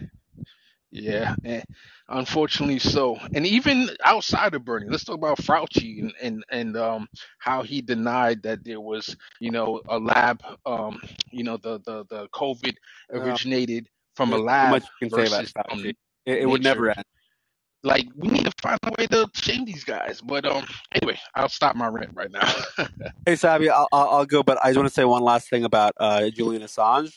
I think like one of the reasons maybe they're not may not be as much support for him as we would like is that a lot of lefties, Democrats, like they're kind of convinced now, as TYT said, that like Assange is a Trumper and that he's a Russian or a right winger, and stuff like that. And also, I think it was Omar that said this, but for that AOC interview where she was asked about Julian Assange, I remember, I think first something about Edward Snowden, where AOC was like, yeah, Snowden should probably be released. He's been in prison for a long time, but Julian Assange, I don't know about that. That one is just too much, too far. Wow, this it's just crazy. It's like you would think they'd be pro like free speech, but at the end of the day, if your just goal is to tell people, okay, Power. progressives lost, just vote Democrat, then that Yeah, all and makes sense. I don't even think that Bernie supports like pardoning Assange or freeing him either. Like he hasn't like come out and said it. No, he's been quiet about it too. The only person that came out and spoke out against it was Ilhan Omar out of that progressive group. Oh, okay. Yeah. Okay. Hmm. Thanks. Yeah. I'll go. Oh, yeah. I'll go. Thank you. Thanks, Karthik. All right, guys, Roger Meadows is going to be the last caller. So, Roger, what is going on? Hey, what's up? Can you hear me? Roger, I what's going can. on? Oh, I Roger, what's can. going on? Can you hear me? Yeah, Yeah, but you have an Can anyone echo. hear me? Yeah, but you have an echo. Oh, it's Roger, I that damn always wonder Bluetooth. if you have Roger, two I always devices wonder if you have two on in your devices car. Like, do on you in have your a car. phone Like, do you and a have a laptop on or phone something and a at the same laptop time? on or something? I got two phones. One that I'm using for my navigation for Uber, Hmm. and the other one that I'm my main phone that I'm talking to you on. So, do you listen to That's power call So, in do on you your listen main phone to call also? in on your main phone also? Yes, yes. So that's That the that issue other right there. phone is strictly. So that's the issue right there. So the what do you call it? The other phone is strictly an app phone for Uber. Yeah, that's the phone. That's That's I what it think is. what's going Yeah, on that's the because your phone. That's main I think what's phone going on because is your is main phone producing the audio, is right? producing That the you're listening audio, to, and right? then you're That you're talking listening on the to, other and phone, then you're but we're talking hearing on the the other echo phone, because you're on but both. we're But hearing anyway, the I echo don't want to because you're keep. on both. I'll But give the anyway, show I back to don't want to Savvy. keep. Sorry to I'll give the show back to take Savvy. over, Sorry to Savvy. Sorry. take over. Oh, what about now? Can you hear me now? Yeah, that's better. Yeah, it's better. Yeah, it's a Bluetooth. It was a Bluetooth. I took you off Bluetooth. That's why. So first, I would like for the family to say hi to my customers that are about to get out the car, Leah and Aziz. Say hi to them, family. Hi. Hi, Leah Hi, and Leah Aziz. and Aziz. Hi, guys. They said hi back. They're shy. I just want to introduce them with what just have them say hi. They don't want to speak, whatever. But also, Sabrina, I have to laugh every single time you talk about your interactions with your dad. It's the funniest thing. How in the world do you talk for 5 hours? And you said you introduced him to Twitter. He said, "What the hell is this?" You know. I don't know whether it's because I lost my dad back in 2017. I mean, we weren't really that close or whatever the case was, but he's a provider and all that different type of stuff. But I think it's Drop off Leah. I think it's the most like hilarious thing because just you should talk more about your dad. Matter of fact, JB brought on his mom. I got to see that episode. I've never seen that. Thank you so much. Have a good night. Oh, okay. All right, say bye to Leah and Aziz. Bye. Have a good night. You too. My bad. So can you still hear me? Yeah. Oh, okay, good. Yeah, Yeah, that would be great.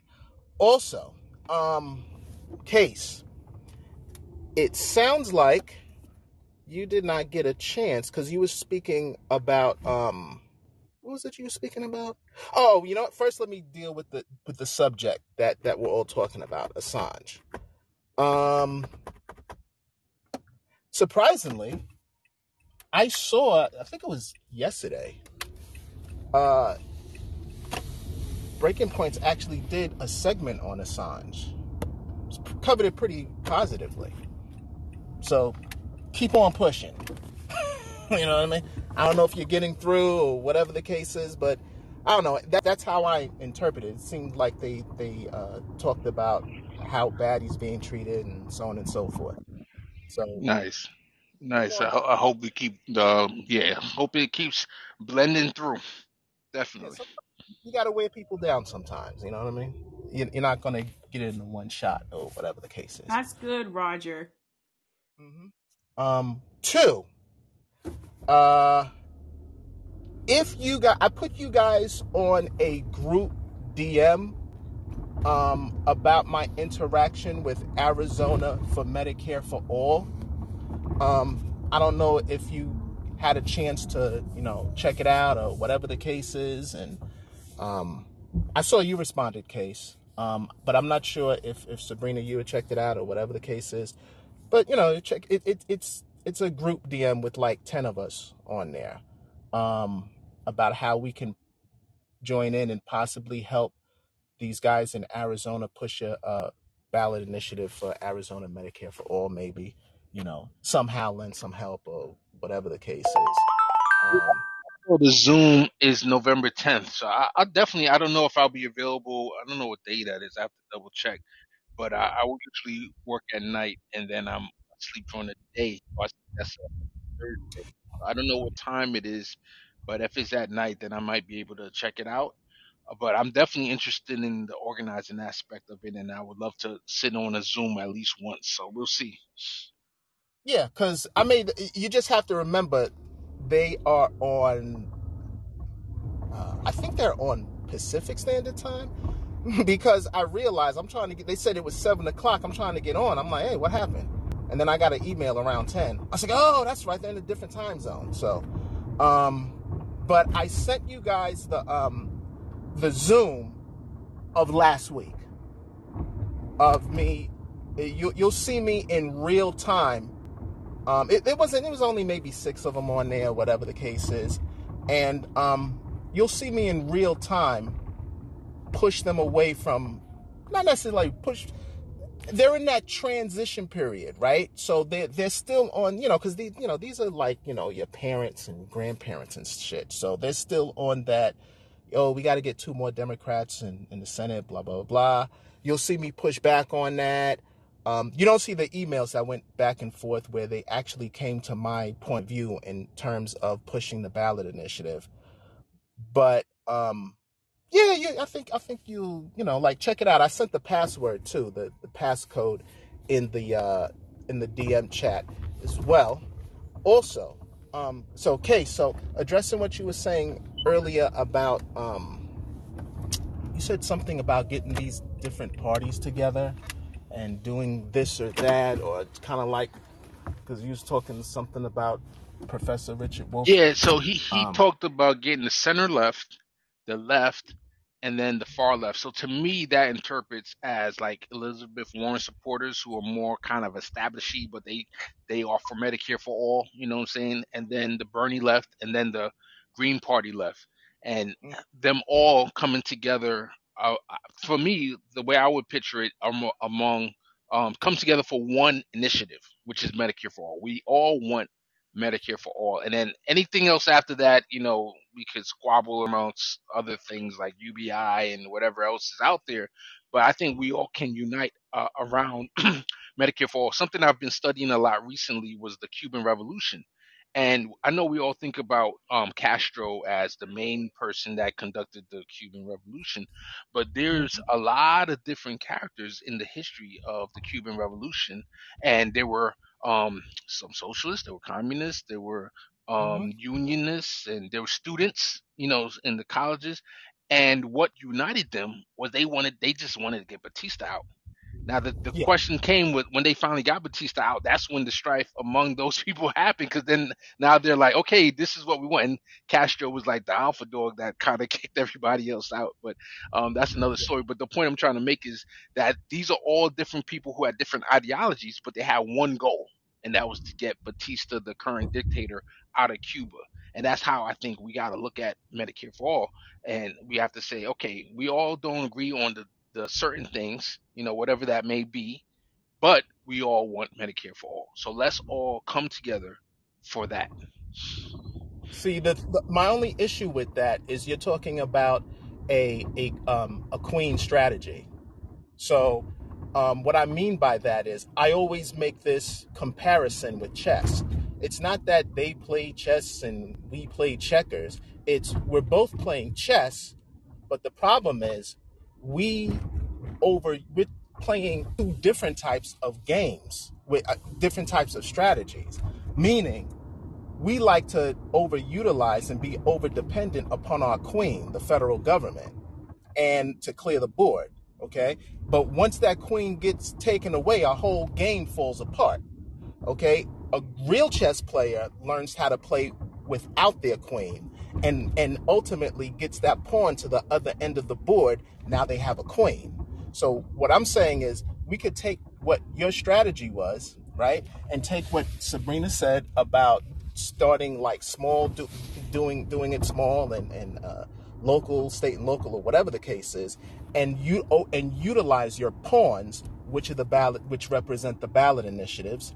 Use your knights, which represents your I would probably say your local lawmakers, and your bishops and rooks, which represent your state lawmakers and governor. Okay, because I really don't see this thing starting from the top, starting with the queen and then working down. We have to start from the bottom and go up. We have to take the knees, cut the knees out from under the empire if you wish to dismantle the empire. You feel what I'm saying? Starting from the top, like, and that's what I was telling these guys. You'll see if you watch that Zoom thing that from last week with Arizona Medicare for All Coalition. That's kind of like what I'm telling them.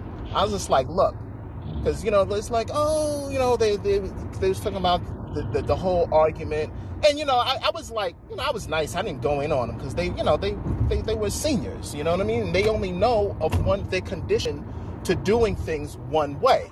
So I didn't go like take a sword to them and nothing like that. I just worked on them. You know what I mean? I was like, look, Mhm.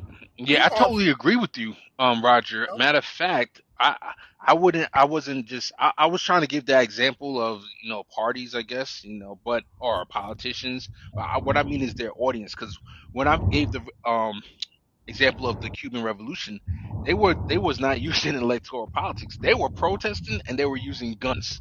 Right? They Right, wasn't even using ballot initiatives or anything like that. So the right, strategy at that level, hey, I'm down to use anything, any means necessary.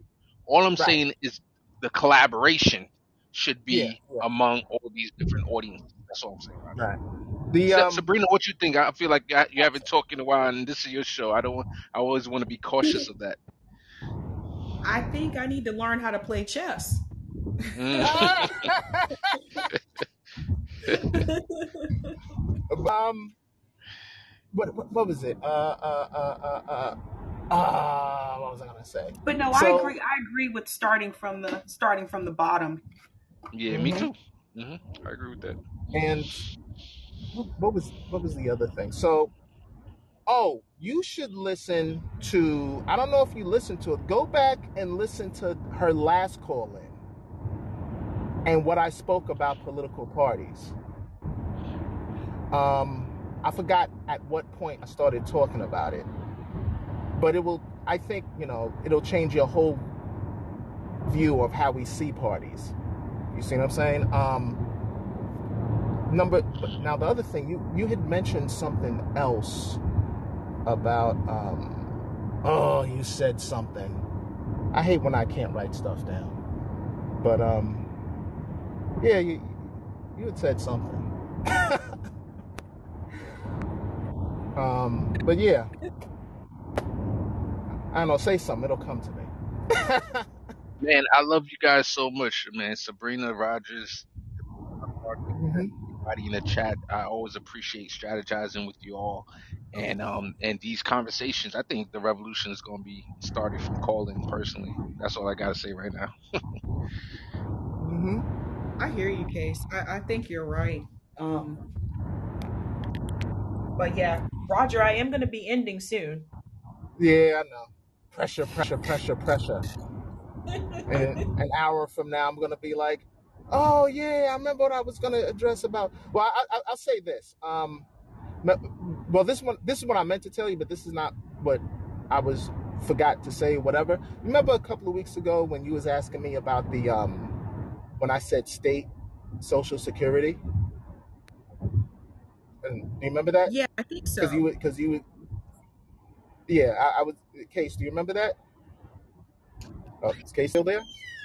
Uh, I'm not sure if I remember. Go ahead. Yeah. I was saying we should get a everything that we do at the federal level, we should have a state version of it, like state social security. So you asked me, so what? You would get two checks, one from the federal government and one from the state government. I said, yeah. Yes, yes, I remember now. Hmm. So let me just elaborate on that for a second. I remember years ago, I was on the subway in the city, and a guy was asking for money, and he was telling me his social security does not cover it or whatever. That's when I was like surprised, like, really? Wow, whatever. And, apparently there's no cost of living adjustment on Social Security, right? So you got that gap between Social Security and cost of living, right? So that's when a state Social Security could come in and fill that gap, or even go beyond it, where it just doesn't match the cost of living, but it goes beyond it. Mm. You see what I'm So saying? they're getting two checks, one from Yep. federal, one from the state. That's interesting. Yep. And the state would fill in the gap. You know what I Mm. mean? Because the federal is Mm. just not doing a cost of living adjustment, so the Hmm. state would fill in the gap to meet or go past the cost of living. And then according to the states, they could, if you're in down south where things are a little bit less expensive, like the rent and stuff like that, down south, they don't have to Mhm. give as much as maybe somebody living up north in New York or the big cities, right? Is that the idea? Well, each state would just do it the way they feel, you know, they Mhm. would be best. Well, I'll tell you one thing that I don't know if it was in the same discussion that we had with this discussion, but I'm starting in my own mind personally, I'm starting to become more and more um, concrete in the sense that instead of just a um, minimum wage, so like a $15 an hour, which we know should probably be like 20 and 25, I'm starting to think that we It should be need that 35. $20 an hour. What you said, Roger? It should be 35. 35, right? But then there's people that said, well, there's small businesses that can't pay I $35 already, an I hour. already got a solution for that, bro. And my Um, solution before I Go let you ahead, go Tyler. with your solution Go was ahead. it'll be 35 and a UBI. So like the federal government would give a UBI of $1,000 a month or $2,000 a month, whatever it is. So let's say bare minimum, Congress gives us $15 an hour, and then what I would say is I want $15 an hour Oh, plus a $2,000 UBI. So now the UBI, the stores, the small business owners, they don't have to worry about that because they're not contributing to the UBI. But the UBI is raising the standard of each individual citizen. Like it's giving them an extra probably 20,000. What's that? Yeah, 20,000 a year in addition to that 15 minimum wage or $35 minimum wage. But go ahead, Roger. now I remember what I was going to say. What you said about shaming people to come on your show, Hmm. I say fuck them. Turn it around and look at the glass half full instead of half empty. Look at that three-dimensional cube, how the front keeps changing, and you turn it around and you make it so that they will beg you to come on your show. Okay, that's what you do. We concentrate on ourselves. We say, just like Sabrina just said, hey, screw your access journalism. Screw you. We don't care. We don't need you. We'll do it Mm-hmm. ourselves. We build ourselves up, and we become because news is getting democratized. And Mm-hmm. soon as that last cable cord is cut, because the only thing that's holding these jokers up is cable subscriptions. And once that last cord is cut, they're gone. And I saw something on not to keep bringing it up, Sabs, but I saw something on Breaking Points where they said that with advertisers on TV, it's really a guessing game as to whether they're making money off of this show or that show. But with YouTube, they know immediately. Okay, so when they try to prop up CNN and all these guys on YouTube, they will know immediately whether or not people are viewing their shows. And when they try to come on into our domain, they'll get cut. That'll be it for them. So now you have a news that's democratized, right? And we're gonna put it and we're gonna make it where no, you want these politicians begging, please, can I come on your show? You see what I'm saying? It's turning it around. Just like when like we was trying to, Cuomo was saying, oh, if you raise taxes on rich people, they'll leave the state and take the jobs with them. And I was like, bullshit, motherfucker. Look, here's the thing. How about look, if the rich say that they want to leave the state, you know what I say? You know what I ask them? Do you need help packing? We don't need you. We will create our own jobs through worker cooperatives. We don't even need your damn taxes because you don't pay no goddamn taxes any fucking way. All right? We'll create a public bank. All right, and then we will use the surplus from it to finance what we need. And then what will happen is we will make this state so envious for business and so on and so forth. These motherfuckers are going to be begging to come back to New York. Begging. And we're going to say, well, you know what? The price for admission is we're going to put some high motherfucking taxes on your business, on you, and we are going to regulate the shit out of you. That's the price of admission because we don't need you. That's the attitude that you have to have. And oh yeah, so back to the We might need minimum Roger to wage. run for something in New York. I don't know, Roger. Nah, because Nah. politicians have no power. We have Yeah. power. Nah, I actually, reckon. you're more into ballot initiatives, so you're right. You're right. Yeah. So so here's the minimum wage thing, right? So here's the thing. I love that attitude, though. But go ahead. You say, all right. So here's the thing. I don't know if you watched Sabrina's show when I gave her the the annual Out of Reach project report No, that I comes didn't. out. Oh, you did? I did not see that. Okay. Sabrina, if you could send me that episode, that'd be great. But there's a thing called the annual Out of Reach project report that comes out every July. It used to come out every June, every July, right? And it's put together by the National Low Income Housing Coalition and JP Morgan Chase, believe it or not. And what it does is it tells you what if 30% is supposed to pay of your salary is supposed to be able to pay for an average 2-bedroom apartment in your state or in jurisdiction. In order for the minimum wage to pay for it, working 40 hours a week, 52 weeks a year, this is what the minimum wage should be for your state. They have a rundown. They like on the third, they show you what it should be per state, but it also shows you what it should be for an expensive jurisdiction. Okay, so the top 10 most expensive jurisdictions, 8 of them are in California. Okay, and they range from, so they say that the minimum wage for the state of California should be like $39.05 an hour. But for the more expensive jurisdictions, San Diego, pretty much all the places where people are homeless at because they can't afford rent, it ranges from $44 an hour to $61 an hour in change. Now, Mm. there was a mass exodus out of California to Texas, so it came down from last year from $68 an hour to $61 an hour for San Francisco or San Diego.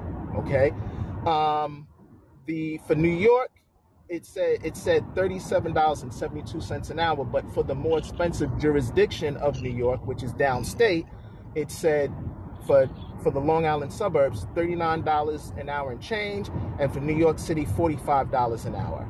Okay, so as far as what we was talking about what do you call it? Oh yeah, small businesses, right? Small businesses. So what you do is you say, in order for small businesses not to get like hurt, you offer a subsidy of 85 to cover 85% to 100% of small to medium sized businesses labor costs for every full-time worker they hire and part-time student that they hire. Okay. Now businesses will still complain because that's what happened with these farmers upstate. They're complaining about that they can no longer pay overtime after 60 hours, where it has to be paid 40 hours now. You know, it goes down per year, whatever the case is. But yeah, that's pretty it. Mhm. But Mhm. go back to that last call in and listen to what I said about parties when you get a Mhm. chance. I'm looking at that out of reach document, that PDF right now. So yeah, and I Oh, do okay. see the numbers that you're talking about. Very interesting stuff, man. You know a lot of stuff, brother. I Man, know, you right? should be like policy, a policy person or something. I love it. Yeah, I I would, I would, I know. would, I would. If I was someone's legislative director, then I wouldn't be Yeah, able to exactly. participate. I wouldn't be able to participate in activism because I'm working for the government. Okay, You know, gotcha, because gotcha. Kristen Gonzalez, uh, she's looking for legislative directors. I you know Okay. I suggested it to someone else, and they was just like, nah, they only pay $50,000 to $70,000 a year. I was like, oh, okay. I was just like, but they was Only like, you seventy can't involve thousand a an year, activist. no big deal. Well, for New York State, that's like, eh, that's not even. After tax, I don't even think that's $1,000 a week. To be honest with you. Now you sound like 50 Cent's son, who said that 6,700 a month is not good enough for child support. Oh, Yeah, I don't I know if you sound like heard about that. 50 cents. I didn't even pay attention to. Yeah. So Okay. yeah, no, I hear you. Nah, I'm So just joking. Okay. All right, Roger, I do have to get going. Yeah, sorry, no Sab. problem. Sorry about taking up all this time. I really appreciate it. You. It's okay. It's just past Sabby bedtime. Yeah, she's falling But asleep thanks on the so phone. much. Thank thanks so I hear much her for snoring in the tuning in, background. guys. Thanks so much, Roger. Always a pleasure, guys. Yeah, no doubt. Remember, guys, tomorrow I'm off, so I won't be streaming tomorrow, but I'll be back on Thursday. So, everyone, thank you so much for tuning in and have a good night. Thank you, Sabs. Have a good one. Thanks, Case. Thanks. Peace. Thanks, Roger. You too.